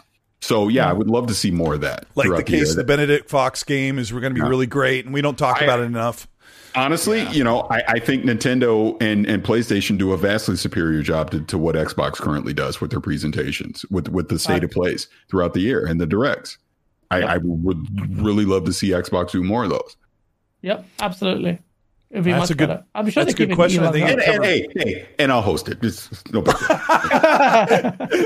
I mean, they really don't have a whole lot of hosting in those state of plays. It's just like mostly just the games and get you moving. So you're just gonna have to get on a mic and get paid $4,000 Bayonetta 3 money to get that done. Petsky Krogan, thank you so much for the chat. It says nice to see Paris on the show. Always a great show, and thank you. And it's a good show when the audio's working. I know that much. Richard for the biscuit, thank you so much for the chat. He says, great show. Hit the like, people. Top 10 cult. I didn't even ask anybody to hit the like button. I've been just enjoying the conversation with these two guys. Really appreciate it. If you had a good time here with what we've done, show your support by hitting the like button. I don't know. It does something magic. Who cares? But I just hit the like button if you like it. If you don't, you don't have to. One more. Highlander 001 says, I may not like your take on everything in gaming, but I respect your point of view as you hold companies' feet to the fire. Game Pass saves me money. I think he means that one for Paris. And, yeah, I mean, we don't agree with everybody. I mean, I disagree with Gaz half the time, don't I, Gaz? You piece of crap? I do. I've been brought up, like, with this as an argumentative nature of it. I think people rub it the wrong way. I'm always combative in my WhatsApp groups or everything. So when when Paris came at me, said, don't do that. I was like, all right. It won't walk, but we'll hug it out. It's just my nature. It's just always fueled. It's just, I don't know. It's my genes. It's the Baloch in me, the Pakistani in me, the Muslim in me. I don't know. We're just fiery. It doesn't matter. Like, ultimately, we'll always have strong takes. We'll never agree with everything. But, one thing I do appreciate is people are honest. And Paris, you are honest, which sucks. This is my caricature of you as the enemy. I was going to build up a source video and it's all crumbling. Oh, I mean, it's making me like you and I hate it. Just got to move to Colin Moriarty again or someone else. This is so annoying. Come to E3 next year and then we can hang out in person. Yeah, we will. I'll be there. That'll be so fantastic. Yes, you've been super busy. You're working on videos that take far too long. Tell everybody what you're working on, and shout out your channel and stuff. Thank you. Thank you everyone for joining. Thank you, Paris. It was actually a lot of fun. I thought we were going to fight, but we didn't. You're a really nice guy, which sucks. I'll repeat that again. Thank you for everyone chat. I apologize for the source videos being delayed, but I'm making 2 videos. It's crazy. It's ridiculous. Someone at Sony will block me. Halo unfollowed me because they blocked you, didn't they? Yeah, they blocked me because I was like, "Yo, fix your game. Hire me. Just hire me. I'll fix it." But yeah, that's swearing the source. Be grateful that someone like here with a very short career is going to be dead soon, because then the industry won't want it. But at least in my tiny sperm cell of a career, I spoke my mind. But yeah, thank you so much. I'm grateful for both of you gents. Paris, I would genuinely, it was really nice to chat to you, and really, really grateful to have that opportunity. Oh, just relax. All those problems, they happen all the time. No. This has been awesome. Thank you for having me on. Yeah, I'll have to go back to the other stream that I canceled because I know I was probably like this whole time.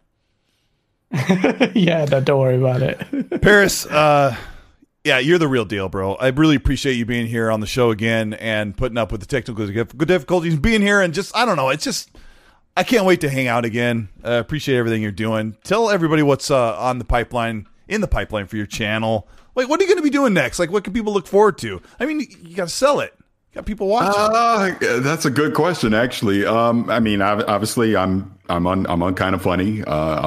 Matter of fact, I'll be recording the XCast, the first one they're going to be doing in studio. I'll be remote, but they're doing the first XCast in studio. We were recording on Wednesday, I think. Obviously, we're in review season, so there's a lot of review stuff that'll be coming up here soon. I might have given you a few hints throughout the show, things I've been playing already. But that and, my YouTube channel, I just be perfectly honest with you, it fell off a cliff about a year ago just because I started doing stuff with Kind of Funny and I was busy, real life stuff, and I just hadn't really gotten back to it. But I actually kind of sort of started it back up here a week or so ago, and I appreciate everyone that's been checking it out and, liking and subscribing and doing all that stuff. Yeah, it is. It is. And dude, let me just give you your flowers right now. Your production is some of the best I've ever seen. You're super uber talented.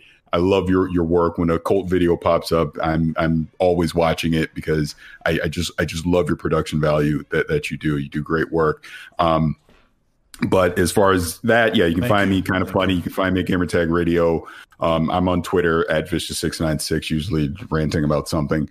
But yeah, that's me. Whatever the future holds, I don't know. I'll be at the Game Awards. I guess I can say that. That's one thing. So if you're gonna be at the Game Awards in LA, yeah, nice. Yeah, please come say hello. That'll be nice. Yeah, I can't wait to see what happens at the Game Awards as well. And you'll be sitting there in a comfy chair enjoying it on the real deal. Like there's nothing yellow like chair. Comfy yellow chair. You'll wheel him in on a cyberpunk chair on version 1.6. But there's nothing like being at a live event. It's amazing. Yeah. One more chat, Splendiferous. Thank you so much. He says, "How can you not love Gaz, man? You makes you want to oil him up." Very easy not to like me. Believe me. He's an acquired taste. Yeah. Absolutely. I don't normally. Well, I guess I do kind of talk about what I'm making, but I didn't tell Gaz this, guys. This is kind of embarrassing. For the people who are still watching, but last night I made my first YouTube short, and I figured out like how you make it, and I put it in portrait mode, and I made it really punchy, and it was like 40 seconds long, and my son sat with me, and we made it really great, and it was based on Grounded. It was a really cool little short, and I kind of like followed, hey, what do people like to watch really quickly? And I was pretty proud of it, and I put it out this morning. And I don't know if this means anything, but it got like 700 views in 7 hours. And a 700 views. Yeah, and a channel my size can typically get 700 views in 10 minutes or an hour, right? So I was like, and I kind of followed all the rules, so it drops in as a short, and it sends out notifications. But I don't know. YouTube's kind of going this way where they want people are just want to watch 60-second sound bites. ADHD is like, which I have. It's like just been ruling the world as far as that's concerned. But if you want to check it out, it's a challenge. Yeah, if you want to check it out, I speak to people all the time, like big 1 million sub guys, and they're like, "We're a bit, what's going on here?" And I don't like to talk about like under the hood with YouTube stuff because I think it's inappropriate. Like we're here. I get to talk about games, and even if there's only 2 people watching, Gaz and then my mom, that's fantastic, right? But like YouTube wants you to make these shorts, like they're pushing them, and then I make one, and YouTube's like, we don't care. I thought that was weird, but I love making content. Thank you for saying that, Paris. But check out the short if you want to have like 40 seconds of entertainment. And we've been here long enough. I'm going to let us get out of here. Thank you, everybody, for putting up with as we got things rolling, and we'll be here next week with another really special guest. I can't wait. We'll talk about it soon. And I'll try and hit the outro, but thank you so much, Paris. Keep it up, guys. And we'll talk soon.